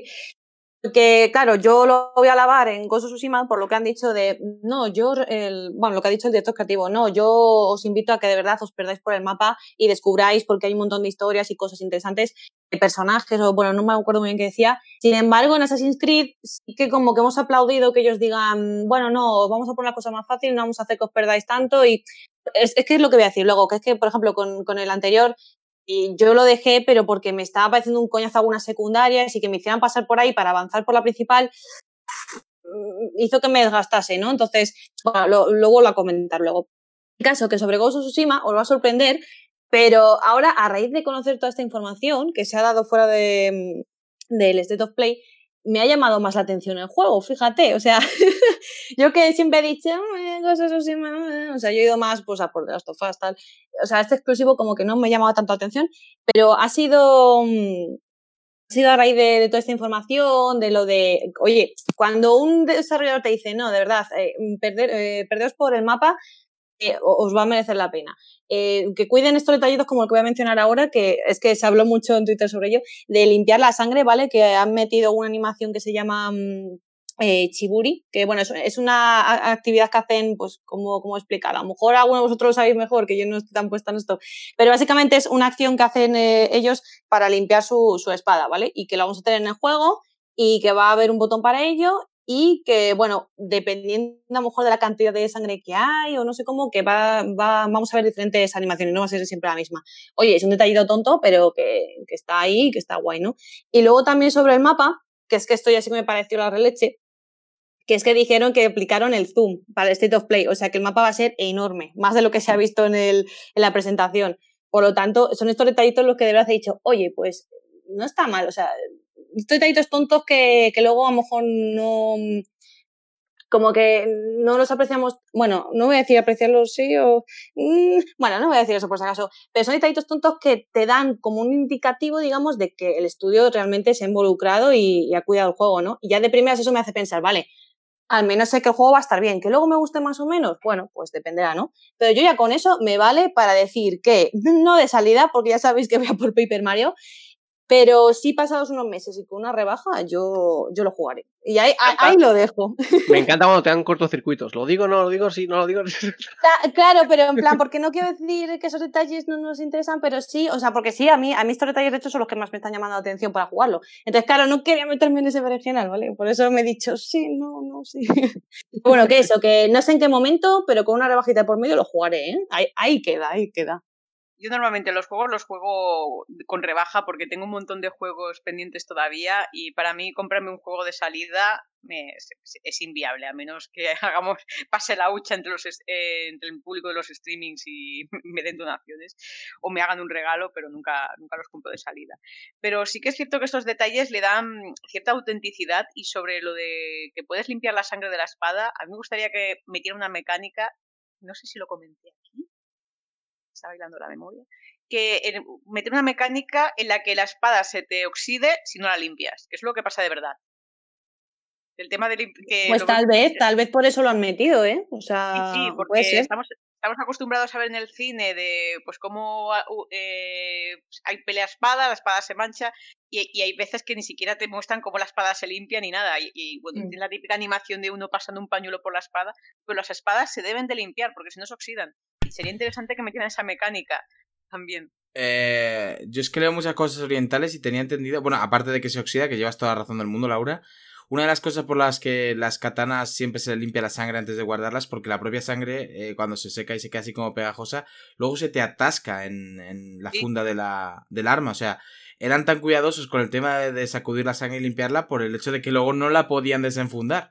Y eso era las cosas más importantes. O a lo mejor la podían desenfundar, pero trabado. Así que, bueno. Es una cerdada dejar la sangre. Es una cerdada. Podría ser que quizá lo de que se oxide sea demasiado trabajo, pero lo de que, como no limpies la sangre, se te atasque y haga una animación ahí de hostia, que no sale, ¿eh? Eso estaría muy bien. Y que no tenga la misma efectividad.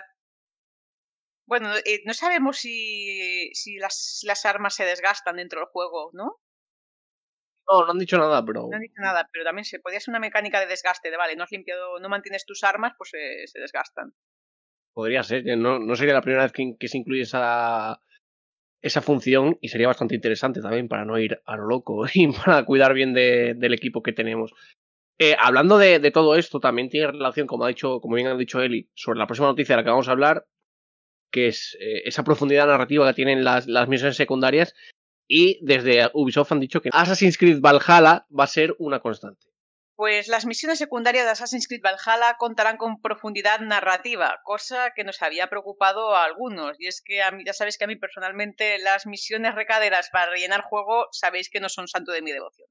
Así que tras 2 juegos repletos de contenidos, como Origins y Odyssey, que apostaban por un juego más completo y con nociones roleras, la falta de horas de juego no es motivo de preocupación para los seguidores de Assassin's Creed. No obstante, muchos jugadores desean que Valhalla no sea monótono, como pudieron ser los 2 títulos anteriormente mencionados. No obstante, el director creativo de los nuevos Assassin's Creed, Ashraf Ismail, ha mencionado al medio Kotaku que el contenido opcional del juego, así como sus misiones secundarias, contarán con una gran profundidad narrativa, para ofrecer más detalles de la ambientación elegida para el juego. Y cito textualmente: queremos asegurarnos de que realmente se sienta la esencia de edad vikinga en Inglaterra en todos sus detalles. Diferentes partes del país tenían diferentes prácticas, diferentes creencias, diferentes formas de vivir la vida. Hemos usado esos detalles, por lo que hemos sido meticulosos al respecto. Y queremos que la gente descubra eso en Assassin's Creed Valhalla. Mucho de esto es contenido opcional, pero hay muchas historias profundas que suceden en este contenido secundario. Después de haber sido desarrollado por 15 estudios diferentes, entre los cuales está Ubisoft Barcelona, Ismail recalca que el objetivo durante el desarrollo no ha sido otro que contar con un contenido que garantice que cada hora de juego valga. Cito textualmente: hay muchos estudios involucrados, como saben. El objetivo es la unidad. Se trata de respetar el tiempo de nuestros jugadores y darles misterios y acertijos para resolverlos. Estoy siendo un poco conceptual, pero hay misterios más grandes en el juego. Hay acertijos más grandes que necesitan ser descifrados, con verdades realmente intrigantes detrás de ello. Hace poco se especuló que Assassin's Creed Valhalla contaría con batallas contra dioses nórdicos conocidos, como Odín o Thor. Y el juego, que contará con nuevas mecánicas junto al regreso de otras mecánicas más clásicas, se estrenaría a finales de año en Play 4, Xbox One, Stadia y PC. Y más adelante en PlayStation 5 y Xbox Series X.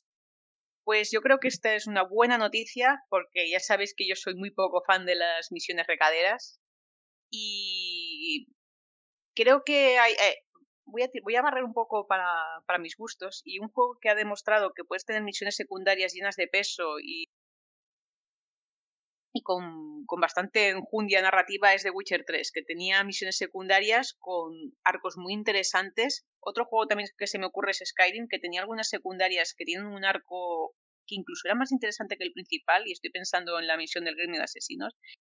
Y creo que Assassin's Creed Valhalla puede aprender de todo esto, que las misiones secundarias no sean solamente, pues ve a traerme esto de aquí y rescátame este niño de aquí. Y de Assassin's Creed Valhalla decían hace poco que íbamos a tener menos horas, pero luego han dicho que íbamos a tener un mundo más abierto. Y creo que esta es la manera, pues, de enriquecer un mundo abierto, de mantenernos enganchados al juego sin recurrir a la paja. Y creo que puede salir algo bastante jugoso y muy interesante a nivel narrativo y de jugabilidad. Pues sí, estoy de acuerdo y yo también espero que no haya misiones de salvar gatitos como había en Final Fantasy VII Remake. Respecto a lo que has dicho de The Witcher, yo creo que es el ABC de un juego RPG de mundo abierto bien hecho. O sea, creo que la riqueza que tenía su mundo y sus misiones secundarias era lo que esperamos de cualquier juego. No eran de relleno, no eran de recadero, no. Eran historias profundas y que te aportaban algo. Y creo que es el modelo que deberían seguir muchos juegos. Si en Assassin's Creed Valhalla va a ser así, de puta madre. Si van a ser otra vez misiones. Porque además Assassin's Creed es una saga que ha solido tener misiones bastante tristes. Yo siempre recordaré Revelations cuando Ezio Auditore tenía que ir a buscar unas flores. Y eso era una misión. Hostia, eso me dejó marcado, ¿eh? Fue como un asesino, en serio, buscando flores. Va, hay que ser un poco más realistas. Entonces, si tienen profundidad y si son misiones que te aporten algo, perfecto. O sea, yo es lo que quiero de un juego masivo en este sentido. Sí, estoy muy de acuerdo. Y lo de a lo mejor una recadera, pues mira, pues no está mal. De ir a buscar flores y si le das un giro humorístico, pues también. Que también había una misión en The Witcher que era ir a rescatar a una cabra. Y era una cabra que, Sí. que como diseño es una misión muy chorra, pero la aplicabas, como te lo planteaban, le daba un toque muy humorístico. Y creo que la clave de estas misiones es o darle un giro especial, un humor que rompa con el tono del resto del juego, y también hacerlas breves. Y también hay misiones recaderas que dices, me has hecho recorrer todo el mapa para traerte unas puñeteras flores o una puñetera hierba.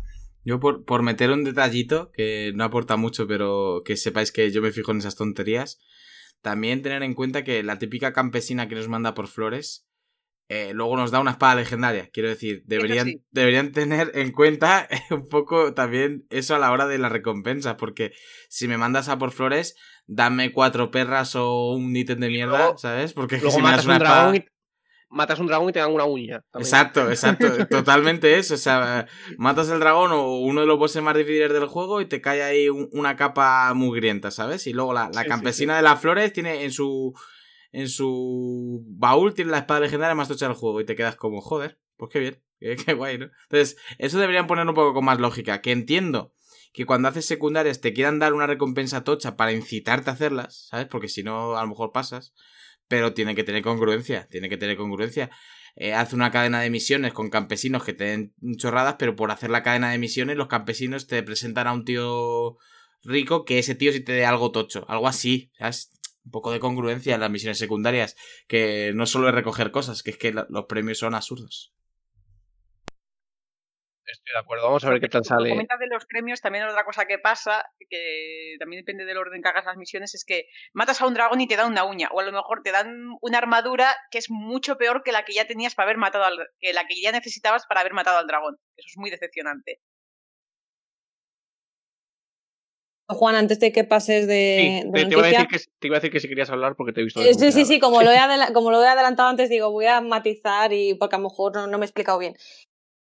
Yo a lo que me refiero con Assassin's Creed es que lo que quiero en Valhalla es que si hay secundarias, son interesantes como lo están vendiendo ahora mismo y por lo que hemos leído y hablado, vale, perfecto, pero que igualmente esas secundarias estén a un lado y que si quiero hacerlas las hago y si no, no. O sea, me refiero que no me las ponga por el camino en la misión principal Porque no, o sea, a mí me pasa muchas veces que digo, voy de una, como por ejemplo en Borderlands, voy de una y si hago las secundarias bien, porque son la mayoría guays, en las hago, si no, nada. Entonces yo insisto de verdad que están guays y me gusta lo de diferentes prácticas, diferentes creencias y formas de vida que lo vais a poder ver en Assassin's Creed Valhalla. Me parece estupendísimo, pero por favor no me obliguéis a hacerlo durante la misión principal o durante la trama principal porque me pierdo y no muchas veces me apetece, ¿sabes? O sea, yo es lo único que pedía antes, ¿sabes? Pasa igual, ¿eh?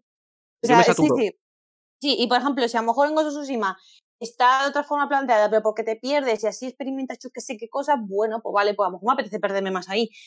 Pero a lo mejor en Assassin's Creed no, ¿sabes? Entonces, yo es que tengo la experiencia esa de Odyssey, porque lo dejé a medias por eso, porque me estaban ya derivando otras cosas y se me hacía También. pesado.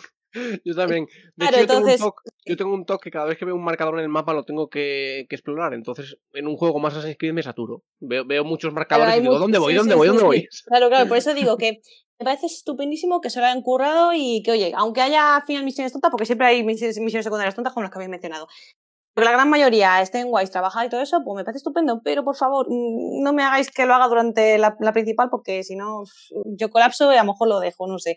Lo dudo, me está gustando mucho lo que estoy leyendo sobre Assassin's Creed Valhalla, pero por favor, no, esa Y si cosita del no, Odyssey lo dejen, porque no me Elizabeth mola. será un episodio más de los dramas de Ellie. Claro, hombre, pues claro, también puede ser, pero prefiero que no lo sea. En fin, vamos a terminar la ronda de actualidad hablando de otro de esos juegos que es un secreto a voces y que estaría también en la presentación de PlayStation 5, que es Gran Turismo 7, y se ha filtrado de una manera un poco tonta, la verdad. En fin, no comento, no comento porque es que, bueno, es que lo voy a decir. Fuera de micro he dicho, pero Gran Turismo 7 no me acordaba ni que existía el 6, ¿vale? O sea, así está el panorama conmigo. Es que no no, sé. lo siento, te tengo que cortar porque hay que ser fiel a la audiencia. No ha dicho eso tan fina. Ha dicho, ¿y esta mierda, perdona? Pero vamos a ver. No, Es muy diferente. No, pero vamos a ser sinceros. Estamos diciendo que queremos ver a Aloy, que queremos ver God of War, que queremos ver Spider-Man, que queremos ver, no sé, 1000 cosas antes que Gran Turismo. Casi nadie reclama Gran Turismo de primeras. Entonces, yo qué sé, me queda un poco como, pues vale, o sea, ojo, que sé que es una saga muy querida es una saga de coches muy querida y tal, pero jolín, yo lo que le escucho a la mayoría es a Aloy, Kratos, etcétera, etcétera. Entonces a mí esto, Silent Hill, esto pues, me queda pues como, pues vale, no sé, esa es mi opinión, por supuesto, que habrá gente que le encante y yo lo respeto, por supuesto, pero no sé. Bueno, el caso, voy a explicarlo. A ver, esto se puede unir un poco a lo que estábamos diciendo antes con lo de la presentación esta, ¿no? Lo que ha pasado es que se ha filtrado una publicación exactamente del fabricante de asientos de competición Next Level Racing, ¿vale? Salvo cambio de última hora, Gran Turismo saldría a la venta a finales de este año. Ya ha habido muchos rumores sobre ello al parecer, pero la bomba ha saltado cuando pues, esta empresa ha subido una imagen a Instagram preguntando a sus seguidores qué juego de carreras esperaban con más ganas. Y bueno, además de mencionar Fórmula 1 2020, el Dirt 5, es el que se anunció, ¿no? El otro día. En el Inside, sí. Vale, es que con eso sí que me pierdo. Y AMS2 lució el logo de Gran Turismo 7, que aún no había sido presentado por la compañía, entonces ha sido como, hola, ¿por qué? ¿A santo de qué ponéis este logo si es que no se había anunciado nada? Entonces, para explicar un poquito más y para entender esto por qué, la fabricante esta, Next Level Racing, tiene un acuerdo de patrocinio con PlayStation y Polyphony Digital, ¿vale? No sé qué he dicho. Polyphony Digital, así ya que lo digo en inglés, son los creadores de la saga, ¿vale? Tienen el patrocinio y el logo que han presentado, pues, es que no se encuentra en ninguna parte de internet. Entonces, a ver, aquí ha habido una confusión, se han adelantado Entonces, bueno, el caso es que lo que indica esto es que o lo han diseñado ellos para la publicación y simplemente es eso, pues, o cuando decimos, ¿de qué tenéis más ganas? ¿De Horizon Zero Dawn 2 o de God of War 2? Yo qué sé, cosas así. A lo mejor ha sido en ese sentido. O que se trata del logotipo oficial del juego y que se han adelantado, como decía. Entonces, no sé muy bien qué ha sido. Si se lo han tomado como para, bueno, simplemente vamos a preguntar por si hubiese ganas, como suele pasar, ¿no? Que las compañías dicen, ¿de qué tenéis ganas? Y la gente dice, tal. O pues eso, que les han jodido la cosa a PlayStation, no sé. No sé cómo tomármelo, sinceramente.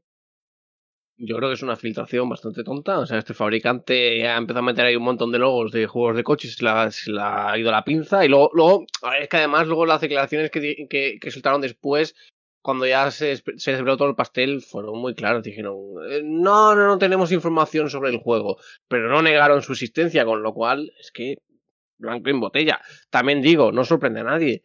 Llevamos años ya, incluso diciendo que Gran Turismo 7 llega al principio de la generación, o sea que bueno, es un hecho. Yo creo que en ese evento de PlayStation 5, lo queramos o no, va a ser uno de los grandes protagonistas, porque yo creo que es el juego que está más maduro, por lo que se viene comentando y todos los rumores que han salido, y probablemente veamos un gameplay bastante intenso, porque de hecho creo que esto es información de hace ya más de un año, que decían que las primeras pruebas que se habían visto eran con Gran Turismo 7 y que mostraba pues toda la tecnología del ray tracing y todo esto y demás. O sea que yo creo, además es un juego que se presta mucho a eso, ¿no? Velocidad, gráficos impresionantes, porque te deja ver muchos detalles del asfalto, de los coches y todo eso, y creo que va a ser uno de los principales vectores sobre los que se apoye la presentación de PlayStation 5. No digo el único, obviamente habrá más juegos. Esperamos también ver, aunque sea un trailer CGI de Horizon Zero Dawn 2, que no creo que se llame así, pero bueno, para que nos entendamos todos, y ese tipo de juegos de los que tú hablas, ¿no? Experiencias narrativas, que son lo que nos gustan de PlayStation, pero que Gran Turismo 7 va a tener importancia, sí, obviamente sí. Claro, yo no digo lo contrario, pero yo qué sé, estamos reclamando otros y de repente Gran Turismo 7 y yo, pues vale, o sea, es que está claro que no soy fan de la saga, pero incluso me he quedado así con la noticia, no por otra cosa. Hasta aquí llega la actualidad de esta semana, amigos. Ahora hacemos una pausa, escuchéis un temita y volvemos para repasar los lanzamientos de la semana y escuchamos a Laura con el análisis de segundo punto. No os lo vayáis.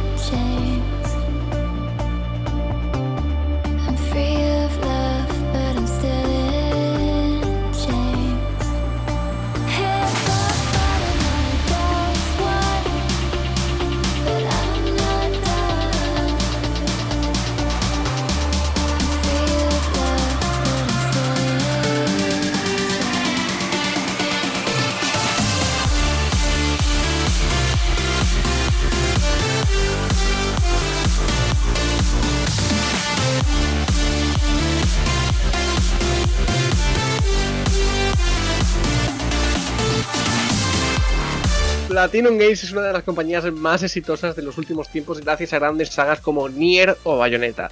Durante este año el estudio japonés ha sorprendido con varios anuncios para definir su futuro, entre los que se encontraba The Wonderful 101 Remastered, el cual vamos a analizar tras repasar los lanzamientos que llegan esta misma semana. Lanzamientos de la semana.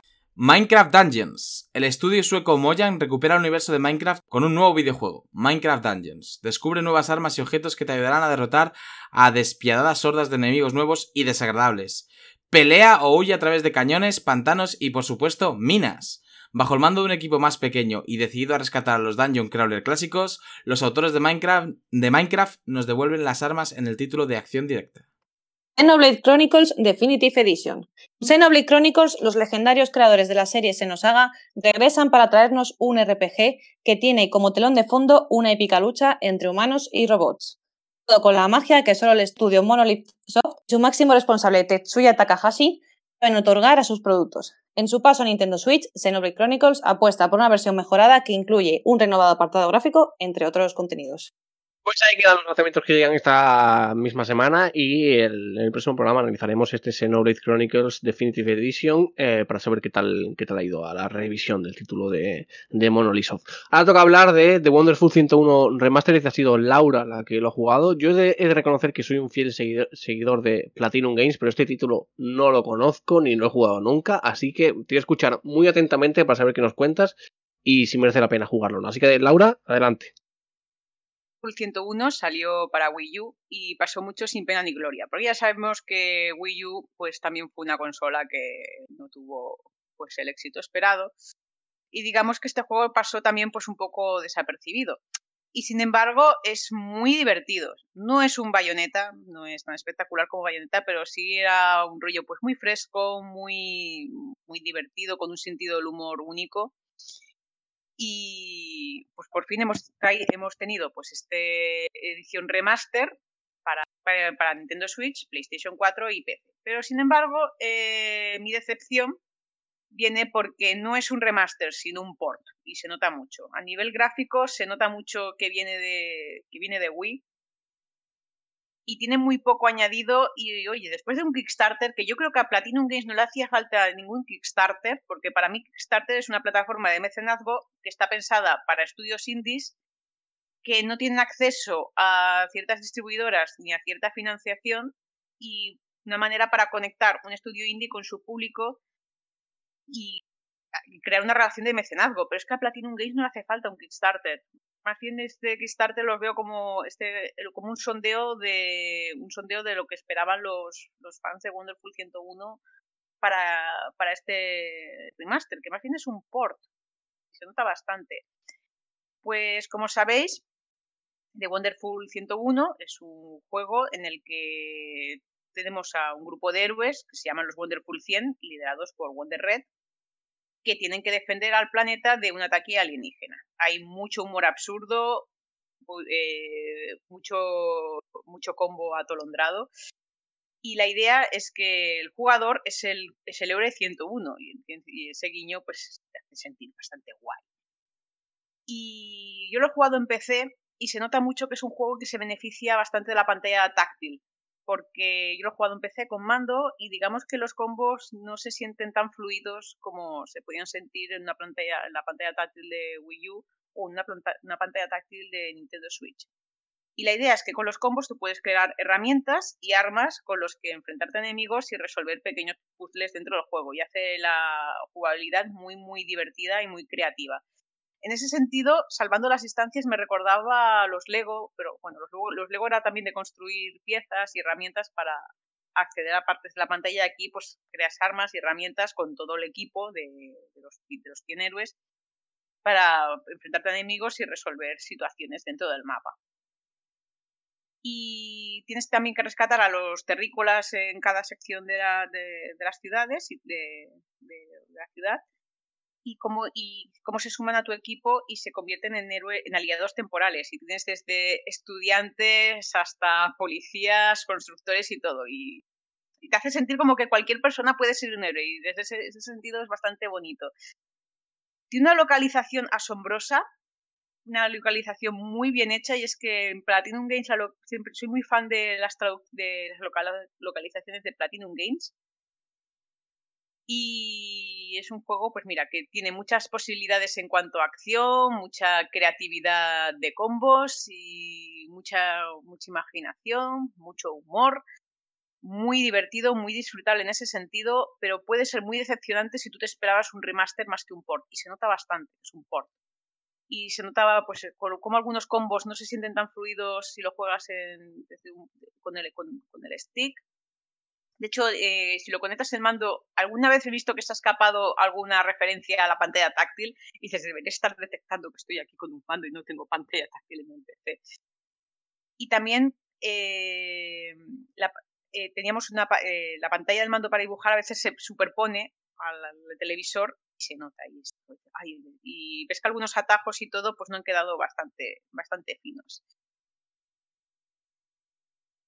Y tiene referencias pues al rollo de los Power Rangers, a ese cine de héroes dirigido a niños, y lo vas a pasar como lo vais a pasar genial, pero teniendo en cuenta que no está aprovechando las posibilidades de la tecnología actual ni lo pretendía.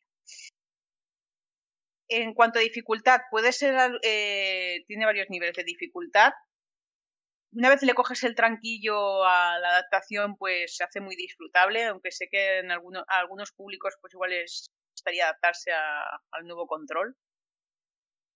Pero se hace...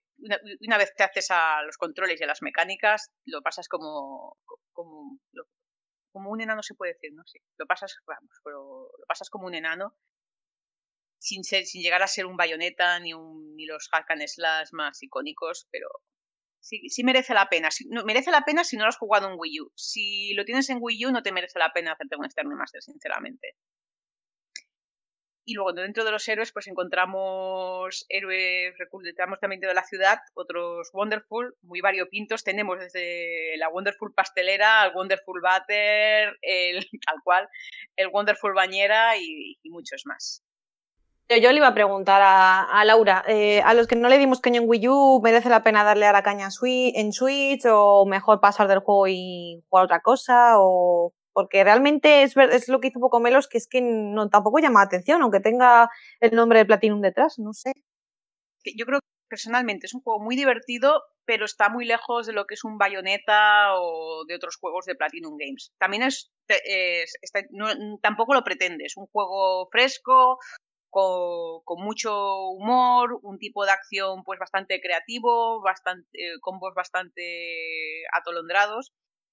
Y te merece la pena, si no lo has jugado en Wii U, es que por un lado, pues es una experiencia, pues mira, divertida, fresca y que te lo vas a pasar guay. A mí me recuerda en ese sentido, salvando las distancias, a un Lego, que es un Lego con más variedad de combos, pero bastante creativo y tal. Pero sí que sabe mucho a que es un port, con muy pocos añadidos, y esa es la parte más decepcionante. Y yo lo estaba jugando y digo, jolín, es que tengo la sensación de estar jugando en la Wii U, y aunque la Wii U podría ser flipante, pero creo que estoy muy, muy influenciada por la parte de saber que era un Kickstarter, saber que se llama Remaster y encontrarme con un port. Con toda la decepción que te puedes llevar en ese sentido. Y creo que te puede decepcionar también en ese sentido. Que ves que lo ves gráficamente y dices, es que es tal cual, lo han llevado tal cual de la Wii U y sin hacerle siquiera un lavado de cara y con adaptaciones que yo lo recuerdo haberlo controlado mejor en Wii U que empecé. A lo mejor en Nintendo Switch con la pantalla táctil está mucho más favorecido, pero a nivel gráfico, como dice Eli, huele un poco. Es que cuando diseñas un juego para algo en específico, como el tema de la pantalla táctil y tal, y lo quieres mover, o haces un gran trabajo y esfuerzo, o realmente acaba siendo, como dices tú, un poco castaña, ¿no? Por así decirlo. O sea, Luego, además, trasladarlo a otras plataformas es muy complicado, porque claro, si tienes muchas mecánicas en pantalla táctil y demás, como dice Laura en el caso de PC, ¿cómo coño haces eso? Es que claro, es muy complicado adaptar la sensación de juego de Wii U a un PC. Entonces, yo recuerdo, por poner un ejemplo, de Inazuma Eleven de 3DS, que en Steam, cuando lo juegas en PC, lo que es la pantalla táctil que tenías que, para pasar, es un juego de fútbol, para pasar el balón tenías que con el lápiz pasar la trayectoria, y en PC no era arrastrando como si fuera un lápiz el ratón, sino clicando donde quieres que vaya el balón. O sea, era un cambio muy drástico que te podías hacer a él, pero se notaba que era un juego que está hecho para la táctil y que en PC era una castaña. Y me parece a mí que lo que nos cuenta Laura con Wonderful es completamente eso, que lo han porteado y punto, y no han pensado las mecánicas de usarlo en PC. Sí que han mejorado lo que son las pantallas de cargas. Apenas saben que han agilizado bastante lo que es la carga. Se ve más fluido, eso sí. Pero sigue sabiendo a poco. Y mi mayor decepción fue esa, de pensar, digo, jolín, es que ha sido un Kickstarter y se llama Remastered. Si me hubieras dicho, te vamos a hacer un port, si hubieran sido más honestos desde el principio y hubieran dicho, vamos a hacer el port de este juego a consolas, y lo dejamos ahí, pues mira, no tengo ningún problema, pero sí que me esperaba pues mejora gráfica y demás. Y también lo que estábamos diciendo, es un juego que se beneficia mucho de la pantalla táctil, de dibujar, y yo lo he jugado con los sticks y no tiene la misma fluidez que si lo dibujas directamente en la pantalla táctil. y si no estás acostumbrado a ese sistema de juego, puede frustrarte un poquito también. Vamos, que entonces básicamente podemos decir que si la gente lo juega en Wii U, que no lo juegue ahora, Sí, y si no lo jugaron en Wii U, que lo jueguen ahora, pero si les llama un mínimo de atención, ¿no? O sea, si se les llama mínimamente de atención, que lo hagan. Sí, Pues si te llama la básicamente, atención, dices, ya, si lo ves ahora, te llama la atención, lo vas a disfrutar. Y si no lo jugaste en Wii U, teniendo en cuenta las cosas, también lo recomendaría. A ver, no lo he jugado en Switch, pero se beneficia mucho más de una pantalla táctil que de los sticks, por ejemplo. Y lo vas a disfrutar, tiene mucho humor, tiene combos muy locos, tiene un sentido del humor muy fresco, tiene mucha personalidad en cuanto a juego. Y las transformaciones que puedes hacer con el grupo son muy locas. Te puedes convertir, pues puedes hacer una pistola gigante con la que absorber objetos y dispararlos al enemigo. Puedes hacer una espada gigante, puedes hacer una ala delta y para cruzar de un sitio a otro. Puedes hacer una escalera humana, pones a todos los héroes en fila, creas una escalera y se monta la escalera sola, o puentes y demás. Y en ese sentido es bastante disfrutable. Pero es eso, o sea, lo vas a ver y dices, Dios mío, es que es tal cual de la Wii. A lo mejor con un poquito de retoque, pero muy, muy, muy poco. Y dices, jolín, qué pena. En ese sentido sí que me da mucha pena. me sorprende por lo que decías antes del Kickstarter. Yo leía la página y parecía que iban a meter un montón de cosas y por lo que estás contando se ha quedado al final en nada, o sea, prácticamente nada. Por Sí, esa o sea, parte sí que me da pena. han adaptado lo que es la interfaz, eso sí, para que lo puedas jugar, no sea la Wii y demás. Pero por lo que habéis comentado, yo esperaba muchas más mejoras, muchos más cambios, que tampoco esperaba un super remake de la leche, pero sí lo que entendemos por un remaster, que un remaster pues es el lavado de cara, una adaptación pues para todos los juegos, más añadidos y todo, pero también diré que la pantalla táctil, además, los combos son mucho más intuitivos, porque, por ejemplo, tú para hacer una pistola puedes dibujar la forma de L en la pantalla táctil y te hace la pistola. En cambio, aquí tienes que hacer pues, con el stick el dibujo representar con el stick la pistola y no queda tan fluido como en la Wii. O, por ejemplo, o el triángulo, puedes hacer un triángulo para hacer una ala delta y si lo dibujas en la pantalla táctil, pues es un triángulo. Pero hacerlo con el stick es un poco más ortopédico y en ese sentido pues pierde un poquito. También es un juego que tiene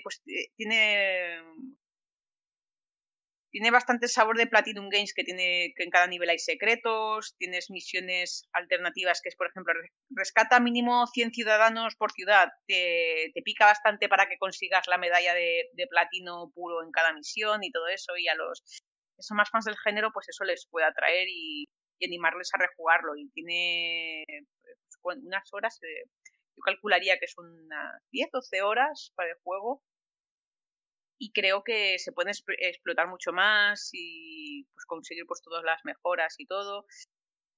Pero es eso, si no creo que te merezca la pena si lo puedes seguir disfrutando en Wii U y tienes la Wii U en tu casa, y no te merece la pena hacerte con el remaster, en mi opinión. O sea, tendrían que haberse acercado a lo que va a pasar con Xenoblade, ¿no? Que le han hecho un lavado gráfico, le han añadido contenidos que duran, creo que leí, entre 10-12 horas, o sea, le ha faltado todo eso, ¿no? Algo más notable. Sí, si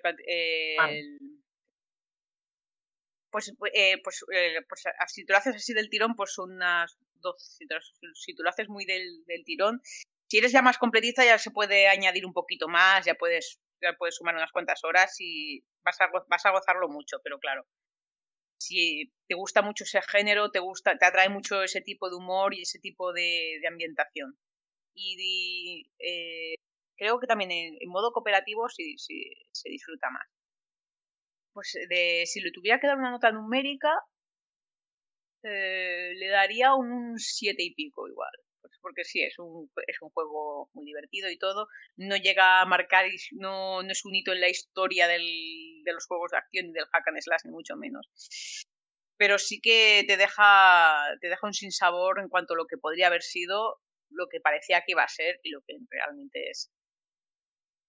Es que creo que hay títulos que no se prestan a traerlos de vuelta. Y yo creo que este es un claro ejemplo por lo que nos estás contando. Yo no lo conocía, no he jugado nunca, pero sí es cierto que tiene una mecánica muy definida de una pantalla táctil, no casa. Y tengo que decir que me recuerda mucho el caso de The World Ends With You, cuando se ha lanzado en Switch, que algunas mecánicas también, aunque Switch tiene una pantalla táctil, estaban mal implementadas y eso te rompe completamente la experiencia de juego. Es una pena. Entonces, claro, o sea, es que al final tienes un enorme cariño por el juego original, pero cuando llega el remaster te hace perderlo porque no está bien implementado. Entonces yo creo que es mejor dejarlo donde estaba y ya está. Que yo entiendo que también son billetes y al final el Kickstarter, la Platinum, no ha salido de puta madre. Pero claro, hay que dar una experiencia de juego como lo que quiere el usuario, ¿no? Y si no han cumplido en ese sentido, pues...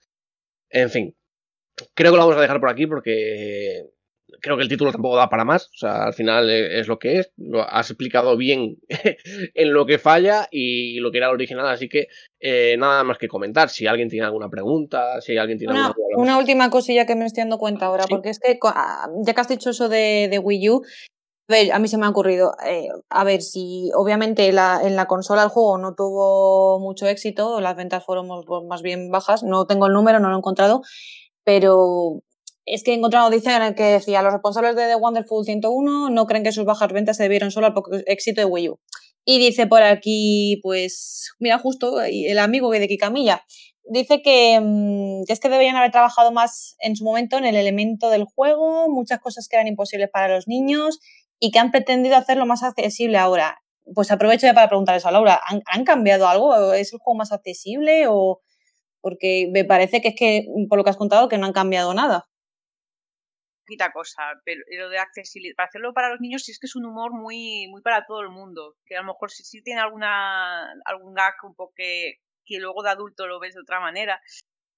Pero los controles, al menos yo como lo he vivido, prefiero mil veces los controles que, o igual me estoy nublando un poco de los recuerdos, yo lo con la Wii U, que era más, que el control era mucho más fluido que aquí. Aquí a lo mejor la accesibilidad se puede beneficiar más de una pantalla táctil, pero si lo juegas con mando de stick, no... la jugabilidad se pierde bastante. Y luego también de otra cosa que he visto, que se me ha olvidado comentarla, es la cámara. Había momentos que había ángulos de cámara que eran un poco frustrantes y desafortunados. Y dices, jolín, qué pena. Y por otro lado sí que es un humor, pues mira, para disfrutarlo con los peques y todo. Pero por otro lado es esto pues, o tienes un control o tienes una pantalla táctil que se puede beneficiar de ello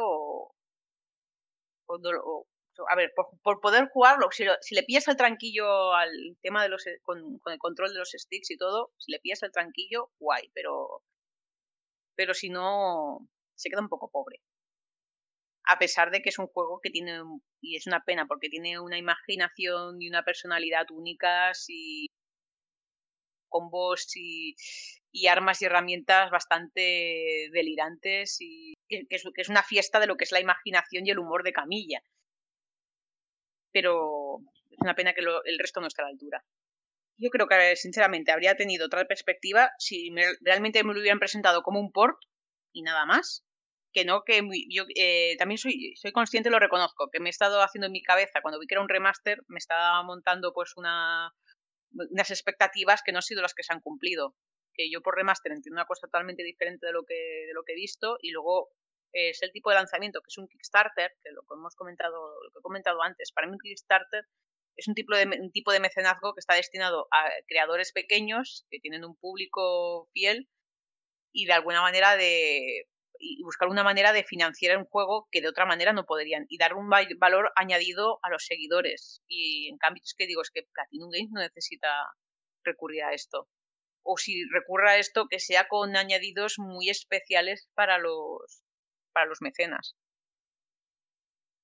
Sí, yo creo que además en la industria ya empieza a haber un problema de conceptos, ¿eh? Porque el tema remaster y demás, ves esto que nos estás comentando y luego ves un caso como Saints Row the Third que han hecho, lo llaman remaster y eso parece un remake, o el caso de Mafia también, y luego, bueno, pues te encuentras con este tipo de casos que como tú dices son un port sin más. Y bueno, es un poco extraño los conceptos que hay por ahí, pero yo supongo que ya el tema de remaster está muy implementado y vende. O sea, y al final, pues bueno, también es lo que pasa. Que también lo entiendo. Si dice, vamos a hacer un port, dices, pues muy bien.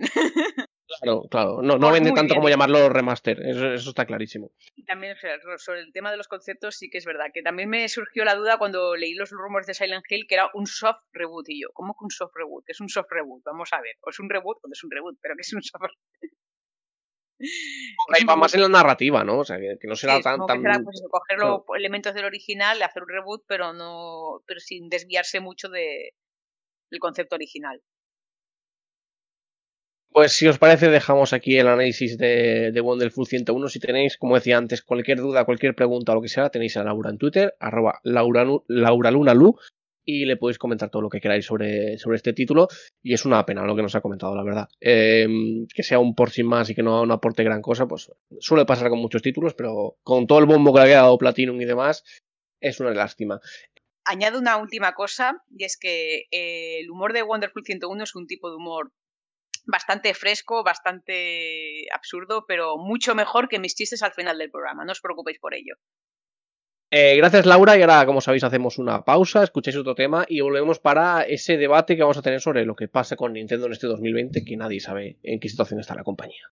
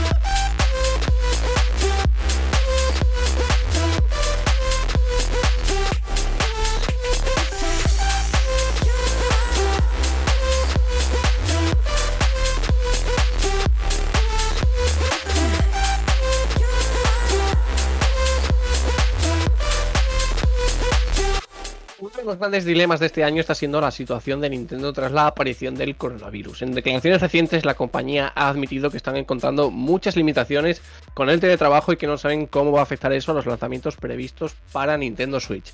Con Xenoblade Chronicles Definitive Edition a la vuelta de la esquina y Paper Mario de Origami King a menos de 2 meses de su lanzamiento, el calendario comienza a echársele encima, teniendo en cuenta que la primera expansión de Pokémon Espada y Escudo ya empieza a oler a retraso. Y es que lo más grave de este asunto no es que ya le sepamos que no va a haber un Direct para sustituir a lo que sería el E3, sino que Nintendo ha asegurado que no esperemos ni siquiera un direct en lo que resta de año. O sea, que no tienen previsto nada en términos de anuncios y de esa dinámica a la que nos tenían acostumbrados. Con lo cual, la situación es más grave de lo que parece. No sabemos qué pasa con Nintendo, no sabemos qué va a pasar en este 2020 y no sabemos si este calendario se va a engordar un poco más respecto a lo que ya tenemos. Por eso vamos a debatir un poquito sobre cuáles pueden ser los motivos que lleven a Nintendo a relajarse en cierta medida en este año y qué puede pasar de aquí en adelante con lo que han comentado. Pero que entonces, Juan, que arranco yo, ¿no? ¿O cómo va esto? ¿Cómo no? ¿Cómo no? Elizabeth, ¿cómo no? Yo espero un monólogo ¿Cómo no? tuyo No, bastante largo. pero es que es lo que os he dicho fuera de micro, porque es lo que he dicho en los últimos programas, que yo ya estoy tan perdida con Nintendo, porque es que, claro, vamos, acordaos de cuando dije, cuidado que podemos tener noticias de Pokémon en mayo. Estamos a día 23 y no tenemos nada.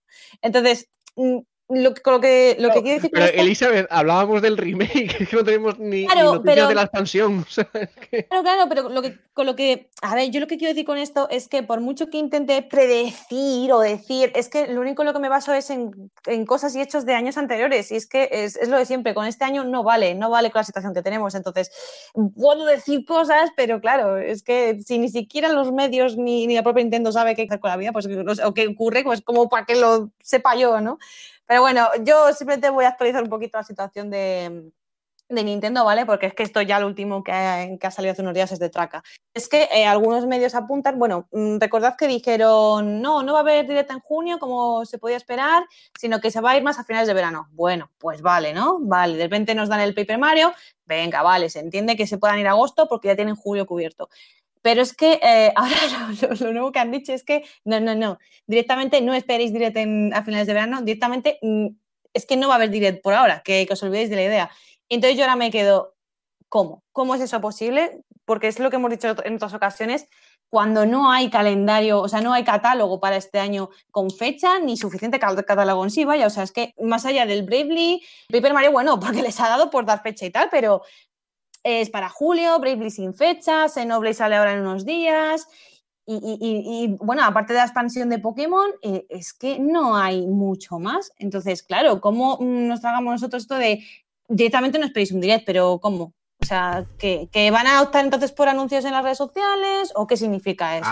Yo había pensado en que a lo mejor se agarran al Summer Game Fest y ahí van soltando sus cosas, pero me parece absurdo, sobre todo teniendo en cuenta que otras compañías que no hacían un direct como tal se han sumado a esta moda del State of Play, del Inside Xbox y demás, y que es un formato que funciona, que nos gusta y que siempre ha sido algo muy único de Nintendo, muy esperado, muy periódico, o sea, es muy calculado, por así decirlo, y nos ha parecido bien a todos y les ha ido bien. No entiendo esta negativa, además, que siempre lo han hecho, como dices, a su bola. Es decir, que no es una cosa que digas tú, por el coronavirus no se han juntado a hacerlo, no, eso es una cosa de grabarlo hasta desde su casa. Así que yo no lo entiendo, creo que es una mala jugada, sinceramente, a no ser que se hayan agarrado al Summer Game Fest con el Joef y tengan ahí preparado, dejaron las perlas en el Summer Game Fest, como no sea eso, no se me ocurre. Primeras parece que no lo han hecho porque Nintendo no está anunciada como compañía que vaya a participar en eso. Entonces, ¿sabes? A día de hoy no está anunciada. O sea, Nintendo va a participar en el Summer Game Fest. No está anunciado como tal. No, claro, Entonces, no está anunciado, pero es que es en mis elucubraciones es lo único que se me ocurre, porque es que no me cabe en la cabeza que si no van a hacer evento propio, nos dejen sin anuncios. Eso no me cabe en la cabeza, eso no puede ser. No va a ocurrir. Entonces, lo único que me queda claro, si Nintendo está tan clara y nos pone la noticia, no va a haber Nintendo, tal, lo único que se me ocurre es el Summer Game Fest, porque otros eventos no hay. Ya no hay otras cosas. No, pero es que como dice Eli, no forman parte del cartel y ya se le preguntó a Geoff Keighley si estaba prevista la presencia de Nintendo y dijo, tenemos la intención de poder incluir a Nintendo también, pero de momento no hay nada. Y con estas informaciones pinta difícil que vaya a haber algo. De hecho, a mí ya la excusa de no, es que con el coronavirus, es que no nos hemos adaptado al teletrabajo y demás. Bueno, puedo entender que las primeras semanas fueran un poco duras, pero coño, viendo que Microsoft ya se ha reinventado, que hizo ese Inside con una reunión de Teams y metiendo vídeos de juegos, que en el Summer Game Fest hemos visto como Unreal también ha recurrido a videoconferencia para explicar todo lo que tenía que explicar, con ese State of Play de Ghost of Tsushima. Coño, creo que está claro que las empresas están teniendo que reinventar de alguna manera, están haciendo este tipo de cosas y no veo por qué Nintendo, que además es una compañía que siempre ha adoptado el formato vídeo, con los direct no sea capaz.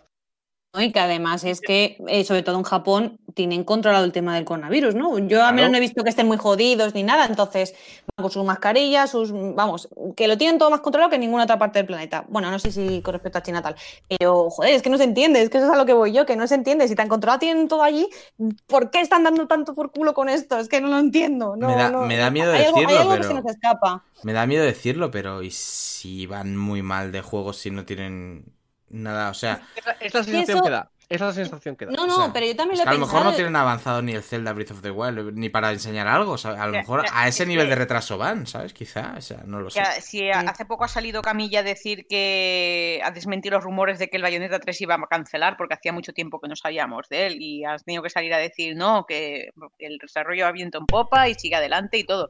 Pero es que es una prueba más de la desconfianza que está despertando en estos momentos. Claro, o sea, ahora mismo, Laura, llevan un nivel de retraso que a lo mejor es tan grande que no hacen eventos porque es que no tienen nada que mostrar. Sería durísimo, y más con una compañía tan top como Nintendo, pero es que nos está dando a los lectores y consumidores esa sensación. Eso me lo creería si no hubieran anunciado Paper Mario, ¿sabes? O sea, es que tan mal no estarían, por ejemplo, con Paper Mario si lo han podido terminar de desarrollar en estos meses. O es que lo tenían preparado antes de marzo. ¿Ah? Sí. Claro, a eso voy. A ver, sin falta el respeto, creo que Paper Mario es un juego mucho más sencillo de realizar que Pero incluso... da igual, lo tienen que desarrollar. O sea, Claro, ¿sabes a qué me refiero, pero... no? ¿Que lo tenían preparado antes de marzo? Lo dudo Pero mucho. a lo mejor cosas que tenían para mostrar en esta segunda mitad de año, que podrían ser el Zelda y el Bayonetta y incluso los DLCs, que se supone que están anunciados con fecha, pero no dicen ni media. Es más, por ejemplo, el siguiente luchador llega en junio y lo tienen que presentar. Claro, ¿qué pasa con todo eso? O sea, es que yo no me creo que no puedan desarrollar nada. O Y es sea, que no hay respuestas. Es que las preguntas las lanzamos nosotros, la prensa, los influencers, cualquier usuario de Twitter. Las preguntas se las lanzamos a Nintendo y no hay respuesta con qué pasa. O sea, ¿por qué? Y eso me tiene integradísimo. O sea, ¿por qué no hay directo? ¿Por qué no se anuncia nada? ¿Cuál es el plan? O sea, es que lejos de un plan parece un descontrol total. Yo ya no sé qué pensar. que a mí esto me da la sensación de que van a optar por anunciar cosas en redes sociales y ya, pero... Eso iba a decir yo, Pero porque claro, muy la información triste. es... A mí sí me lo parece, a mí me parece Muy tristísimo. triste. O sea, Que la gracia de los direct era eso, que es un vídeo que iba al grano, que te mostraba el juego, pues muy, muy guiado, sin florituras ni presentaciones eternas con Pushing the Boundaries y demás. Pero es que ahora, si viendo todo este plan, si la cosa se va a limitar a decir en Twitter, pues vamos a tener tal juego, tal otro, y es como, se le quita mucho la emoción de esa comunicación que hacía tan especial, que es una de las cosas que hacía muy especial a Nintendo. Que si la información es que no hay direct, puede ir en la línea de lo que dice él y no igual anuncios por redes sociales o cosas así, que pierde la magia de lo que es un evento, pero coño, es que yo creo que no se puede anunciar, por ejemplo, si yo me pongo en la situación de que van a hacer eso del aniversario de Mario y demás, yo no creo que sea una cosa que haya que anunciar en Twitter, por ejemplo. O sea, yo creo que merece un evento como tal. Y si nos están diciendo que no esperemos un evento tal, es que el calendario al final se va a quedar con lo que se va a quedar. Y vale, yo entiendo que pueden decir, no, es que Animal Crossing está viendo la hostia. Es que Pokémon también está vendiendo... que no. Tienen que seguir con su promesa de lanzar un juego top por mes.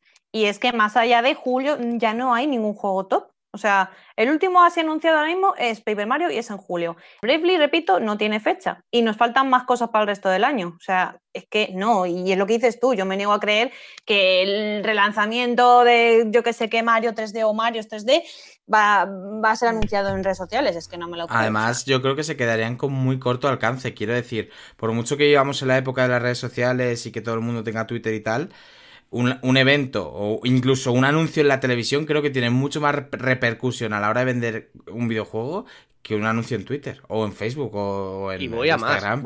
Voy a más, que es algo que hemos comentado mucho. En caso de que al final hagan un evento especial de Mario, de tal y cual, es suficiente. Porque es que, claro, o sea, es que al final comparamos el calendario que ha sacado Switch este año.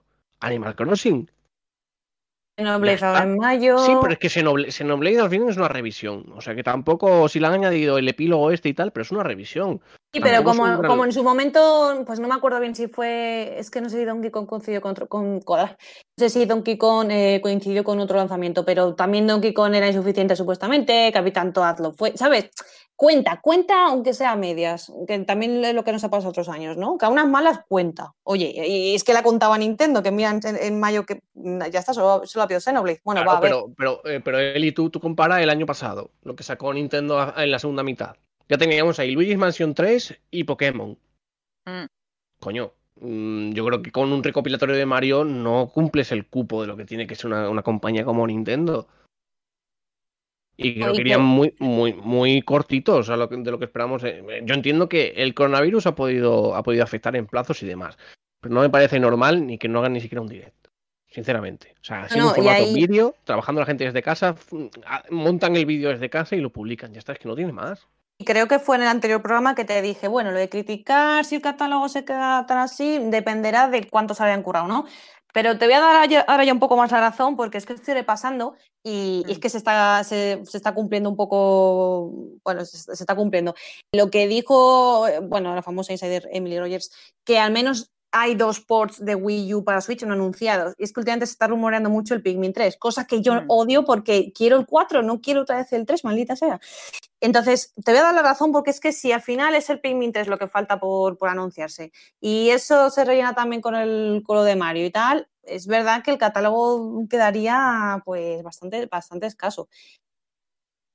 Algo más. Pero claro, con esta situación y con estas tonterías de sí, no, sí, no, Twitter, tal, pues El a mí Paper Mario, especialmente me decepciona y me preocupa.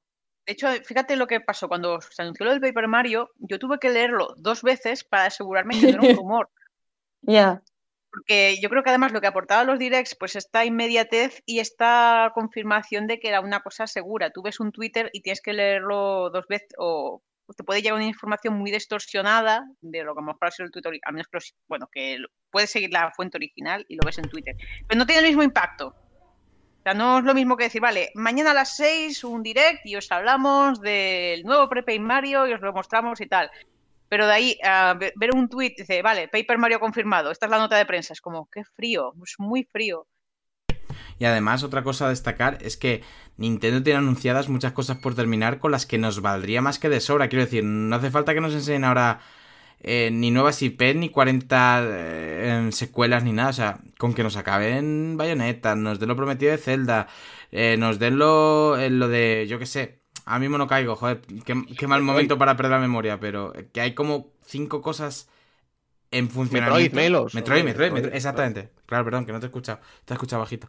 Eso, con que nos acabasen algo de eso. Que tampoco queremos ahora un direct de full novedades, una nueva IP y 32 cosas que no. O sea, con que nos acabe lo que habéis prometido hace un tiempo a esta parte, yo creo que la gente estaría más que satisfecha. Con que unas fechitas, unos trailers, tal. O sea, es que suscribo lo que ha dicho Juan, palabra por palabra, con respecto al coronavirus y lo del vídeo. O sea, montar ese vídeo desde casa, no tienes ni que tener un buen PC que digas tú, es que a lo mejor los usuarios en su casa, que no hay quien se lo crea, no tienen un gran PC para editar. No. O sea, eso lo haces tú y Nintendo, vamos, se monta un direct en casa, pero como una catedral, o sea, no tiene. Cuando hay otras compañías que ya lo han hecho. Evidentemente. O sea, con lo cual no tiene ninguna excusa. A mí me preocupan 2 cosas. Una es la inminencia de la isla de la armadura, que es la primera expansión que va a tener Pokémon Espada y Escudo, y de la que no sabemos nada. Se supone que sale ahora en junio y tiene pinta de que se va a retrasar porque no hay ninguna novedad. Y a no ser que por Twitter lancen un pequeño tráiler y digan la isla de armadura en tal fecha, que es lo más probable. Yo de momento pienso que se va a retrasar. Y la segunda es, ya no me preocupa el catálogo de 2020, que al final, bueno, Nintendo lo puede sacar con las increíbles cifras que está consiguiendo con Animal Crossing. La pregunta es, ¿qué pasa en 2021? Porque si no tenemos que esperar nada en relación a un direct de aquí a final de año, el primer trimestre de 2021 yo creo que tampoco va a tener nada. Con lo cual ya es una situación un poco peliaguda para la Nintendo. ¿Va a seguir tirando las ventas de Animal Crossing todo un año? No, Sin no sacar nada nuevo, creo. claro, es que al O final. sea, que por poder podrían, porque el último dato que he leído yo en Twitter es que New Horizons ha vendido lo mismo que New Leaf en 4 años. O sea, es increíble.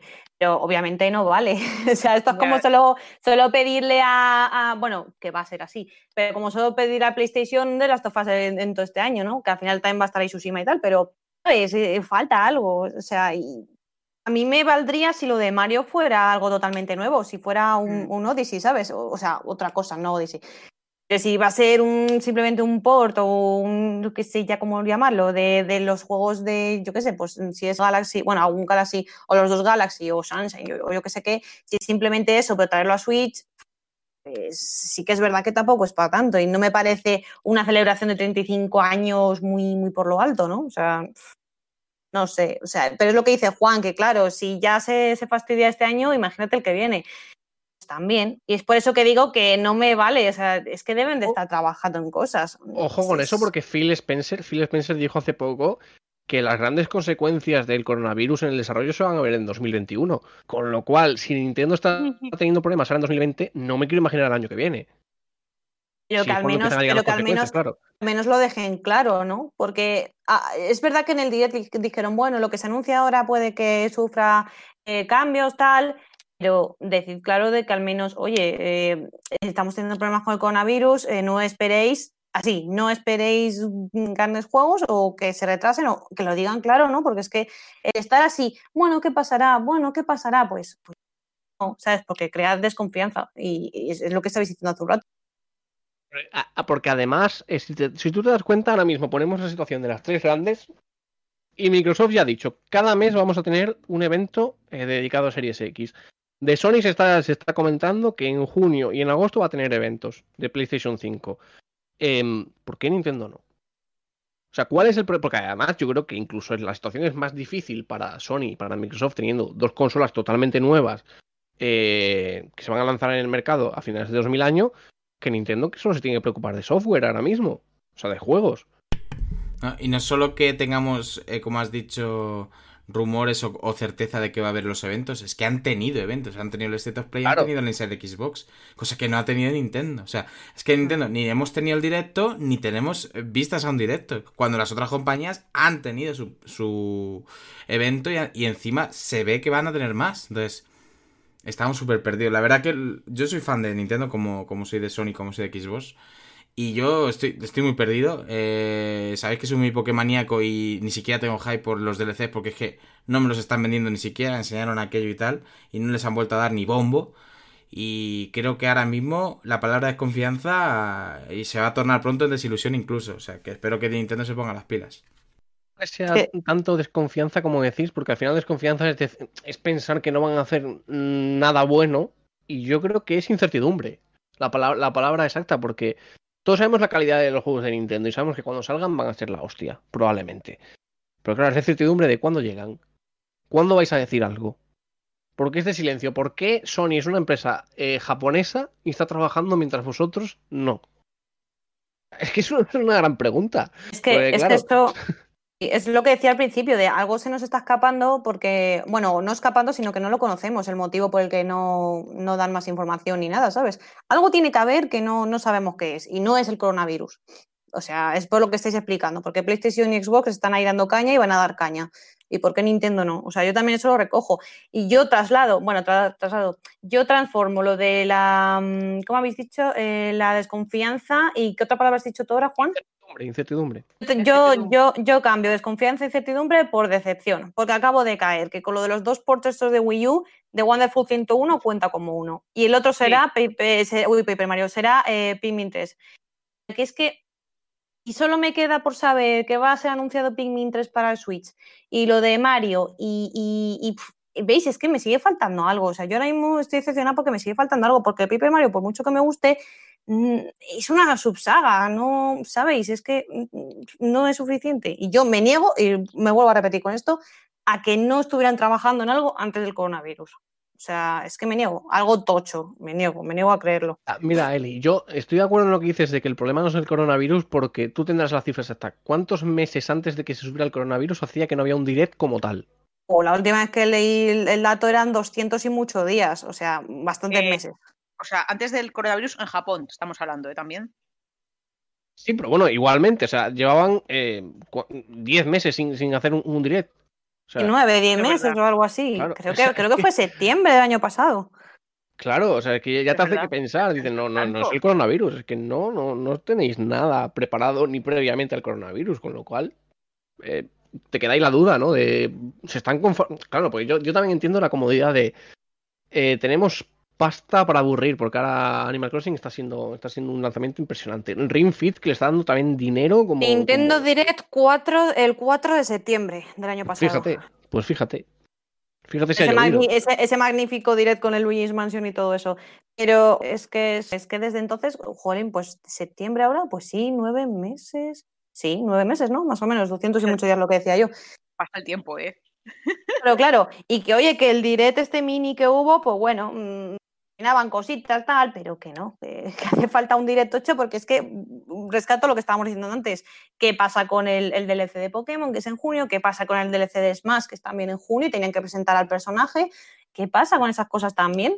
Pues que por eso no encaja que no haya una presentación, es que por eso no me encaja nada. No, o sí que van a tirar por redes sociales, vuelvo a repetirme con eso, pero es que me parece ridículo, sinceramente. Simplemente, este será Pepito, el nuevo personaje de ARMS para Switch, para Smash. Es okis, ¿sabes? No sé, no me parecería gran cosa.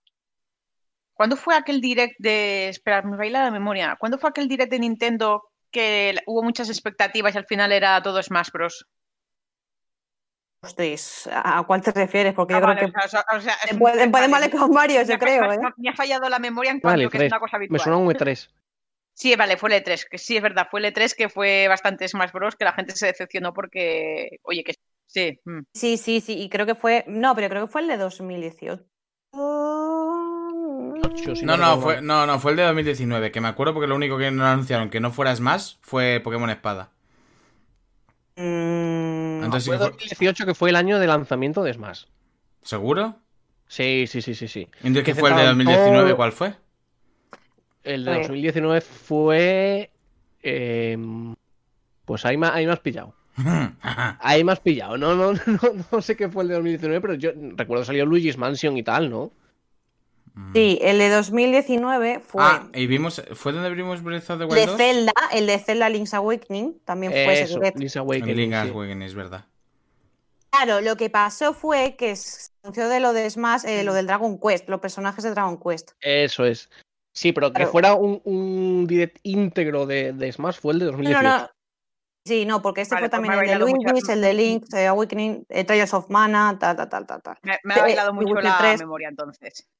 Sí, no, pero sí que es verdad que había una sensación en los últimos de, más es más, pero a ver, es que tienen que tirar de ello, o sea, ¿sabes? No, pero sí que es verdad que había sensación de eso, hubo gente que se quejó, pero no sé por qué, porque es lo que dice Juan, porque hubo de todo, pero bueno, el caso es quejarse, ¿no? A mí el direct de 2019 no me pareció malo, ¿eh? O sea, me pareció que estaba a la altura de lo que tiene que ser un direct dedicado al E3. Pues sí que es verdad que el 2018 fue la releche, pero el 2019 no estuvo mal. Es lo que dices tú. Uh-huh. En fin, creo que con esto ya hemos debatido un poco sobre la situación de Nintendo y nos quedamos igual que estábamos antes de comenzar el debate, lamentablemente sin saber qué va a pasar con Nintendo. Yo me estaba riendo así para mis adentros diciendo, ¿os imagináis que ahora en unos días nos dan lo de Pokémon? Y Oye, nos pues, cambian toda ojalá, aunque si estás hablando del remake, como sabéis hay una persona en este equipo que es un poquito cercana a Nintendo, que es Fonseca, y me dijo que no esperemos nada de Diamante y Perla este año. O sea que yo me fío de Fonseca y si lo dice... y tiene razón con esto que voy a decir, porque las expansiones hacen lo que sería la tercera entrega o la secuela de la nueva generación y cumple el cupo de este año. O sea, si os acordáis, con Pokémon Ultra Sol, Ultra Luna fueron los títulos de Pokémon ese año. Y la Isla de la Armadura y Tundra, no sé cómo se llama el otro, bueno, en fin, Tundra Invernal o algo así, no sé, cómo se quiera llamar. Creo que no que se llama así. pero bueno, no sé, que cumplen el cupo de lo que sería esa segunda edición. Con lo cual, deberíamos esperar remake de Diamante y Perla 2021, Let's Go Yoto en principio 2022 y nueva generación 2023. Así que las fechas cuadran. Sí, yo lo decía más por el hecho de que nos dejen mal, ¿no? Que estemos diciendo aquí, pero ¿qué pasa? No, pero, a ver, ¡pam! no. Anuncio y nos cambien, ¿sabes? Igual no con Pokémon, pero que anuncien algo así, aunque sea en redes sociales o algo así, que sea algo más o menos interesante, ¿no? Pero en fin, sinceramente lo dudo mucho, porque si han salido con estas declaraciones, pinta feo. Si cuando estáis escuchando esto nos han callado la boca Nintendo y ha anunciado algo, me gusta en YouTube, por favor. Ojalá, o sea, vamos, estaría encantadísimo de que nos calle la boca. Sinceramente, ¿eh? Sinceramente lo digo.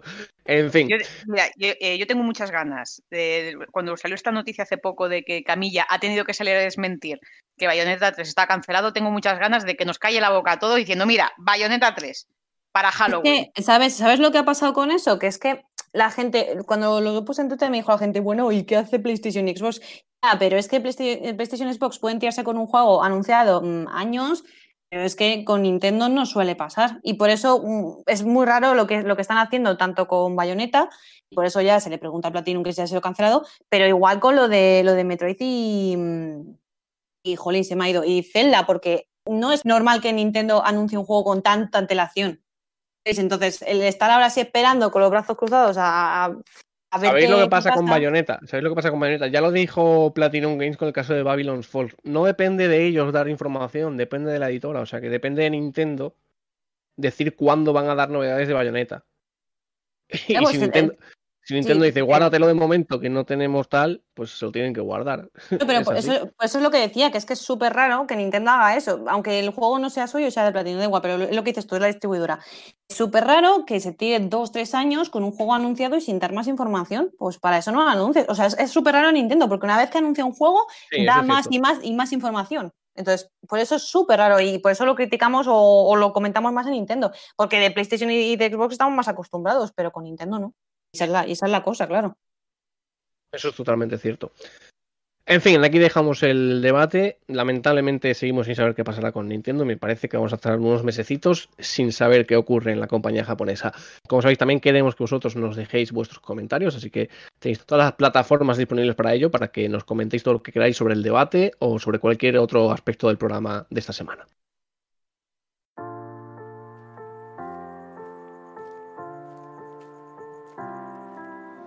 It's 2 in the morning, you're lost in your thoughts again.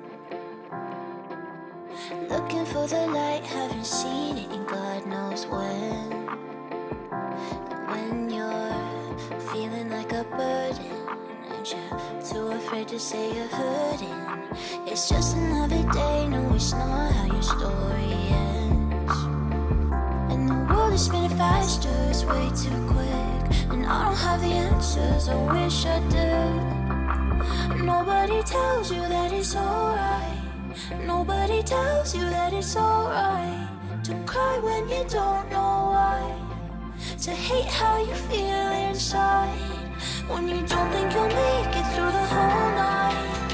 I'll be there with you till the sunrise, when your heart's about to break into my breaks for you, but it'll be alright.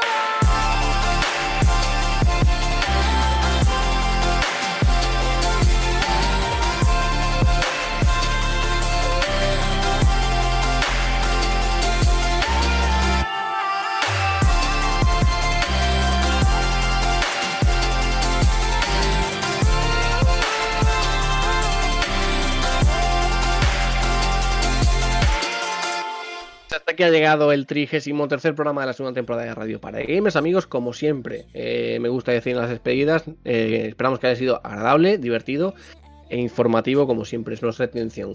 Antes de terminar, como ya sabéis, os escuchamos, así que Melos nos va a leer todos los comentarios que nos habéis dejado esta semana y estamos muy contentos porque han sido bastantes. Así que Melos, adelante, ¿qué nos dicen los oyentes? Pues bastante contento, la verdad es que nos han dejado bastante comentarios. Vamos a leer algunos de la semana pasada que se nos quedaron en el tintero porque la gente comenta tarde. No vamos a echar broncas ni a Eva ni a Fermín porque son unos grandes, pero han comentado tarde. Y se nos ha quedado pendiente YouTube. No os olvidéis de YouTube, la caja de comentarios, gente, que nos la estáis abandonando. No. Bueno, empiezo con... ¿Sabes lo que pasa? Que es que No irán ahí, han puesto esa caja ahora arriba. A mí también me pierde un poco, ¿eh? Ya no está Sí, abajo verdad, del todo, también sino... tienes que irte aparte a buscar los comentarios. Pues ya sabéis, Claro, chicos, claro, o sea, lo es un buscáis poco lío. aparte. Lo buscáis aparte, Y, pero de comentad. hecho, hasta hace poco yo pensé que en los canales que yo sigo en YouTube habían quitado los comentarios. Hasta que me di cuenta y digo, no, es que los tengo que ir a buscar a otro lado. A YouTube, con tal de hacer algo que sea malo, siempre está la última. Bueno, como os digo, voy con los de la semana pasada en ebooks que nos dejó Fermín Martínez, Fermín Gamboa Martínez como siempre. Ay, Fermín. Esta semana también hay, cuidado. No me da tiempo a comentar porque ando por la mitad del programa anterior. Se me acumula el trabajo. A ver si voy poniendo al día. Un abrazo enorme, equipo. Muchas gracias, Fermín. Ahora leo el de esta semana. Voy a pasar con un comentario que nos dejó Eva, que es muy extenso, pero muy acertado en mi opinión. Os leo y a ver qué pensáis. Nos dice: se dice poco que sois geniales para lo que os lo merecéis. Sois geniales.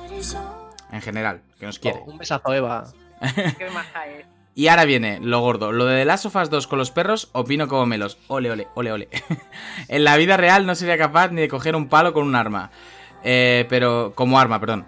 Pero en un juego, si quieres avanzar, tienes que eliminar obstáculos que tengan la forma y aspecto que tengan. No estás hiriendo a nadie, sean tortuguitas con gafas en el Mario, o perros amenazadores, zombies o personas. Si quieren matar a mi personaje y están en mi camino, al hoyo.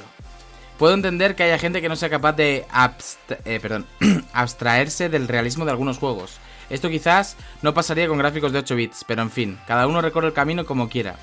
Yo no me voy a sentir peor persona por eliminar objetivos irreales, porque entonces no jugaría ni al Tetris por no hacer daño a las cajitas que explotan al hacer línea. Y entiendo, además, que algunos de esos objetivos a eliminar están ahí puestos para que sufras unas emociones concretas que forman parte de la vivencia del juego. Respecto al debate de personajes femeninos, a mí una cosa que me quema aún, que se da mucho a día de hoy, es que los personajes femeninos se le penaliza por belleza. Quiero decir, presentaciones como la de Aloy, Cassandra, han venido acompañadas de muchísimos comentarios sobre su belleza. ¿Hay la misma cantidad de comentarios sobre la validez de un personaje dependiendo de su belleza? Ni de coña.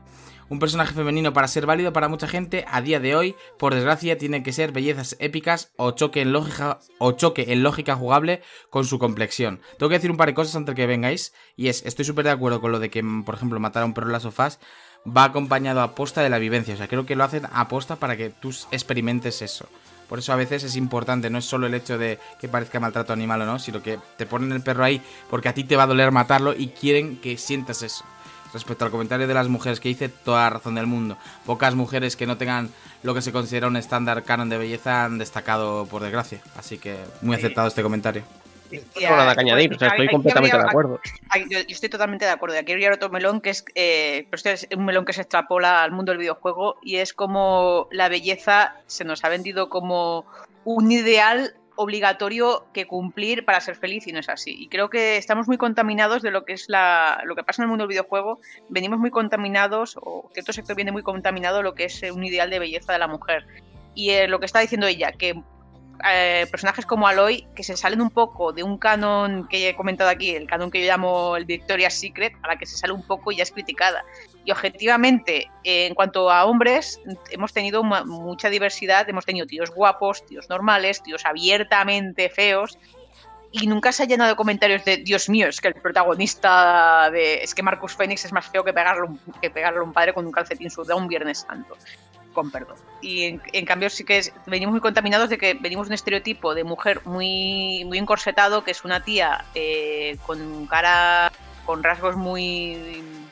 rasgos muy delicados, con un cuerpo con un curvo muy voluptuoso, y a la que te pone una mujer que tiene una mandíbula cuadrada como Aloy, ya Dios mío, estás rompiendo lo que es las normas del videojuego. Sobre lo de los perros también estoy muy de acuerdo, y también creo que sobre todo la parte que ella dice que ella quiere que experimentes una cosa incómoda, que es matar a un perro, que estoy muy de acuerdo, y creo que ahí viene también el tema de cuando censuraron a los niños en la saga Fallout, porque era la versión europea la que los quitaron, puede ser, que había niños, y de cómo dentro de los Fallout y todo esto hacían que intentabas matar a un niño y el juego no te dejaba. Porque, claro, ya no recuerdo, pero me parece un buen detalle también. En el Fallout 2 era la versión europea, que quitaron a los niños, y fue bastante, en algunos aspectos, incómodos, porque claro, te quitaron los niños para todo. Entonces había misiones que involucraban niños y no las podías cumplir porque el niño no estaba. No, eso me parece bien, porque si he dicho que no me siento mal por matar a un perro en Last of Us, porque es un juego y tal, pero ya matar a un niño me parece un poco macabro, sí, incluso en un videojuego. Sí, te parece ya. Por eso yo creo que juega un poco con eso ya. Que es lo que estábamos comentando, una cosa que tú mates a una persona que sabes que tiene, que te plantea como un obstáculo o un monstruo, que juega un poco que se va un poco de la, pues digamos, de la verosimilitud. Te dices, vale, es que yo en la vida me voy a encontrar un chasqueador, lo sabemos. Igual estoy poniendo un poco la mano al fuego sobre el tema en el que estamos viviendo. Pero digamos que un perro es un obstáculo que ya toca un poco temas actuales y cierta realidad. Y también pasa lo mismo con los niños. Dices, Dios mío, ¿yo por qué voy a matar a un niño en un juego? Que es un crío. Y creo pero si te piden una misión que lo hagas, pues se hace, o sea... Sí, la acabas haciendo, pero creo que también juega con esa incomodidad de que es un crío. Sí, pero es lo que dice Eva, que da igual la forma que tenga y lo que sea. Si es un perro que un niño, que una mujer, que yo qué sé qué. Si hay que matarlo, pues se le mata y ya está. Bueno, pues chicas. No da igual, pero forma parte de la inmersión del juego. Una cosilla. No es lo mismo que tengas que matar a un zombie. Y esto ya no en un punto de vista emocional, sino sabes cómo reacciona un zombie, cómo es un zombie, que a lo mejor dentro del juego te pongan, por ejemplo, a tu madre y ves cómo esa madre se convierte en un zombie, ya te crea otra respuesta emocional diferente. Una cosa, ya que estamos en la despedida y que estamos alargándonos aquí, podemos dejar para debate esto que nos ha propuesto Eva, que es un buen debate, la sensibilidad de los videojuegos sobre algunas cosas, y seguimos con los comentarios, así nos sacamos un debatillo, que estamos cortos, así que vamos a dejarlo por ahí. Y voy a pasar a leer el comentario de Braulio en Twitter, que nos dice RPG75, gracias por usar el hashtag Braulio. No iba a jugar al Ghost of Tsushima, pero tras el State of Play me ha enganchado. Como fan de Japón y los samuráis, el hecho de que hayan cuidado todos los detalles me ha conquistado. Estaría bien que según qué tipo de ataques solo se puedan defender con una guardia correcta. Muy cierto, esto de las guardias de Ghost of Tsushima se ha hablado poco, pero se vio ahí el detalle en el gameplay. Sobre el combate de Ghost of Tsushima ya ha dicho Sucker Punch que no nos vengamos tan arriba, que no va a ser tan fácil como parece. Que el juego de un desarrollador es muy simple, pero después tiene su complejidad. No sé, eso ya tiene pinta de que vas a palmar en la pantalla de títulos, eso ya se sabe. De hecho, eso de lo de las posturas ya viene de un juego muy parecido a la saga Souls, que es el Nioh. Y según la postura que usaras, determinaba completamente si te reventaban o reventabas tú. Así que habrá que estudiarse las posturas y qué ataques puedes hacer en ellas. En Ghost of Tsushima. Gracias, Braulio. Paso ya a los últimos comentarios que son de ebooks también, pero de hoy, no de... Bueno, de esta semana quiero decir. No de la pasada. Uno muy cortito de Julio que nos dice: gracias por el programa. Gracias a ti, Julio.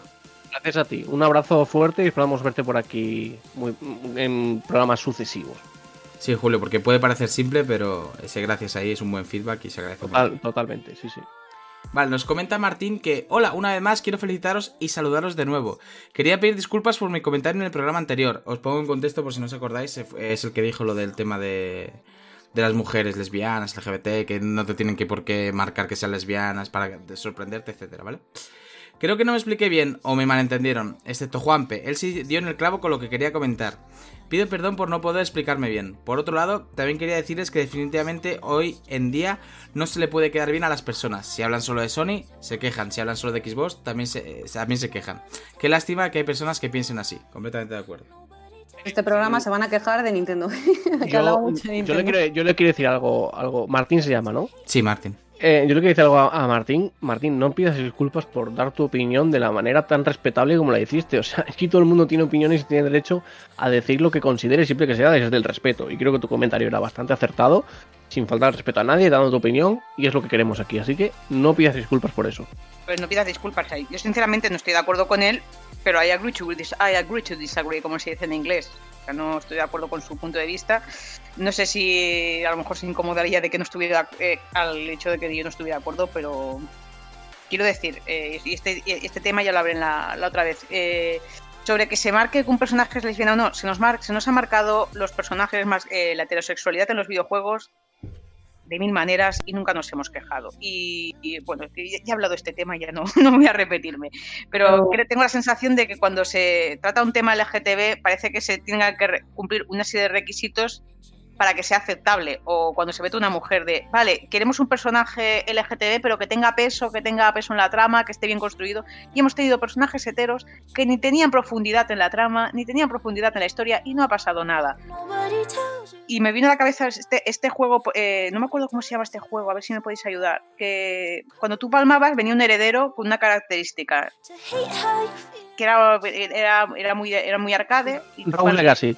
Rogue Legacy se llamó. Rogue Legacy, sí, que tú, por ejemplo, palmaba a tu héroe y venía su descendiente que a lo mejor tenía hipocondría, entonces lo que tenía era el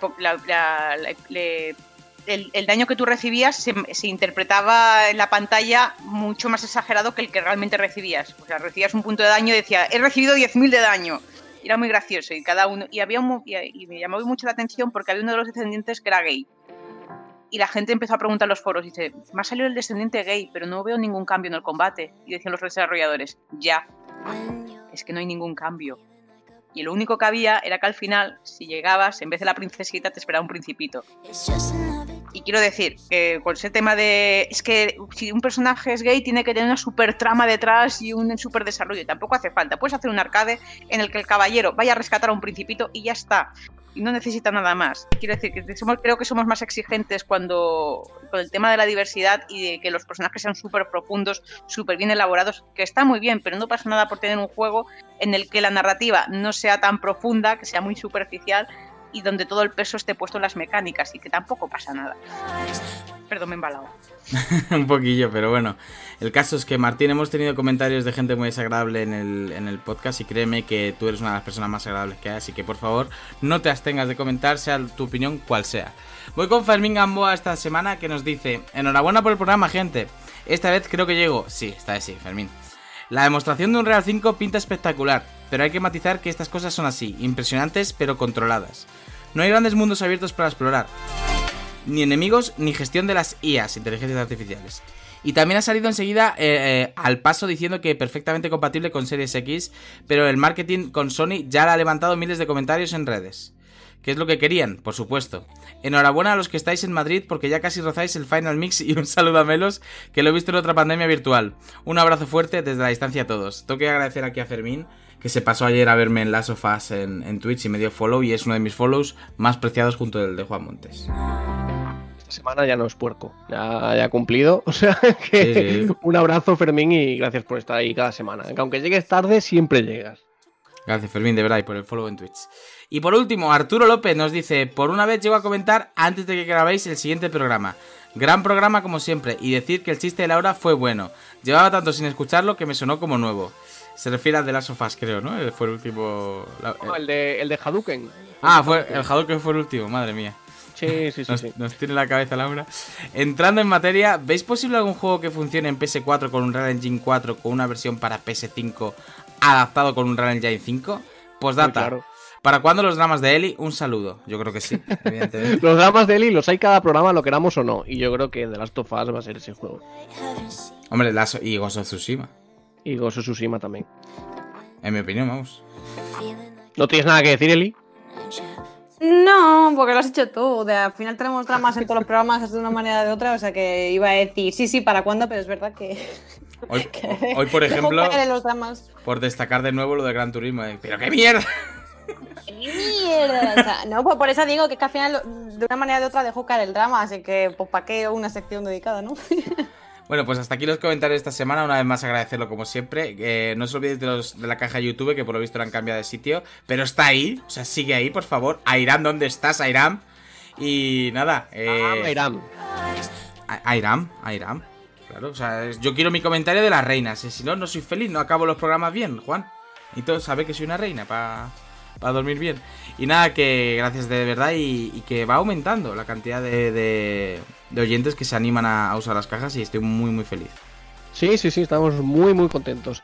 En fin, gracias Melos, y gracias a todos los que nos habéis comentado, y a vosotros, compañeros, por estar aquí una semana más, aunque esta semana nos ha fallado Juanpe. Ya le daremos la brasa el próximo día, que se lo merece. Nada, gracias una vez más, y nos vemos la semana que viene.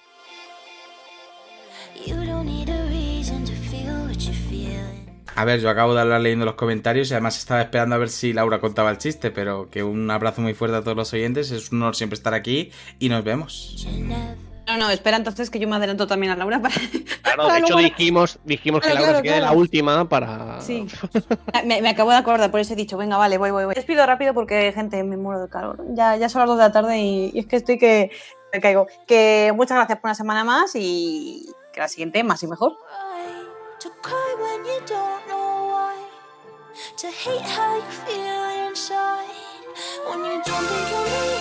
Pues muchas gracias a todos por acogerme una semana más, y a este público. Sobre los comentarios, pues diré que también estamos muy contentos, pero quiero decir que aunque tengamos un comentario, para mí ese comentario ya lo vale todo.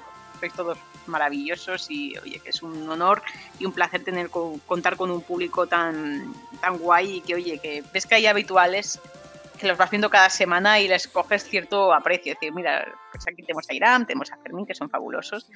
Y bueno, pues vamos a cerrar con el chiste de la semana. Es un chiste también muy vintage, pero que me acabo de acordar y que me gusta. ¿Cuál es la consola favorita de los pícaros? La Nintendo DS. Lo he escuchado, pero con gitanos, ¿eh? Ya, pero aquí lo he adaptado porque no quiero... Podrías haberlo dicho de los ladrones mejor. Aunque los pícaros son Claro, ladrones, es que pero... le quería darle un giro un poco más geek. Pero hubiese dado igual si le hubieras puesto un acento de ay, por la Nintendo DS. Yo entiendo que se puede ofender gente por las señas y tal, pero el humor es humor, ay, tampoco... Pero quiero decir que le quería dar un giro un poco rolero, Pero ¿sabes? que es un chiste, Lo de yo creo que Pícaro daría también igual. queda muy rolero, lo de Pícaro. Así que Sí, bueno. por eso, es que le quería dar un giro... Venga, va, Laura, esta semana no te llevamos a la quema. No, esta semana ha estado consumible. El chiste está consumible. Te pongo un 3. Un 3. Ay, payo, ponle más. Le pongo un 3,5. Bueno, pues con esto finalizamos el programa de esta semana, amigos. Esperamos que haya sido divertido, como siempre. Nos vemos la semana que viene. Un abrazo.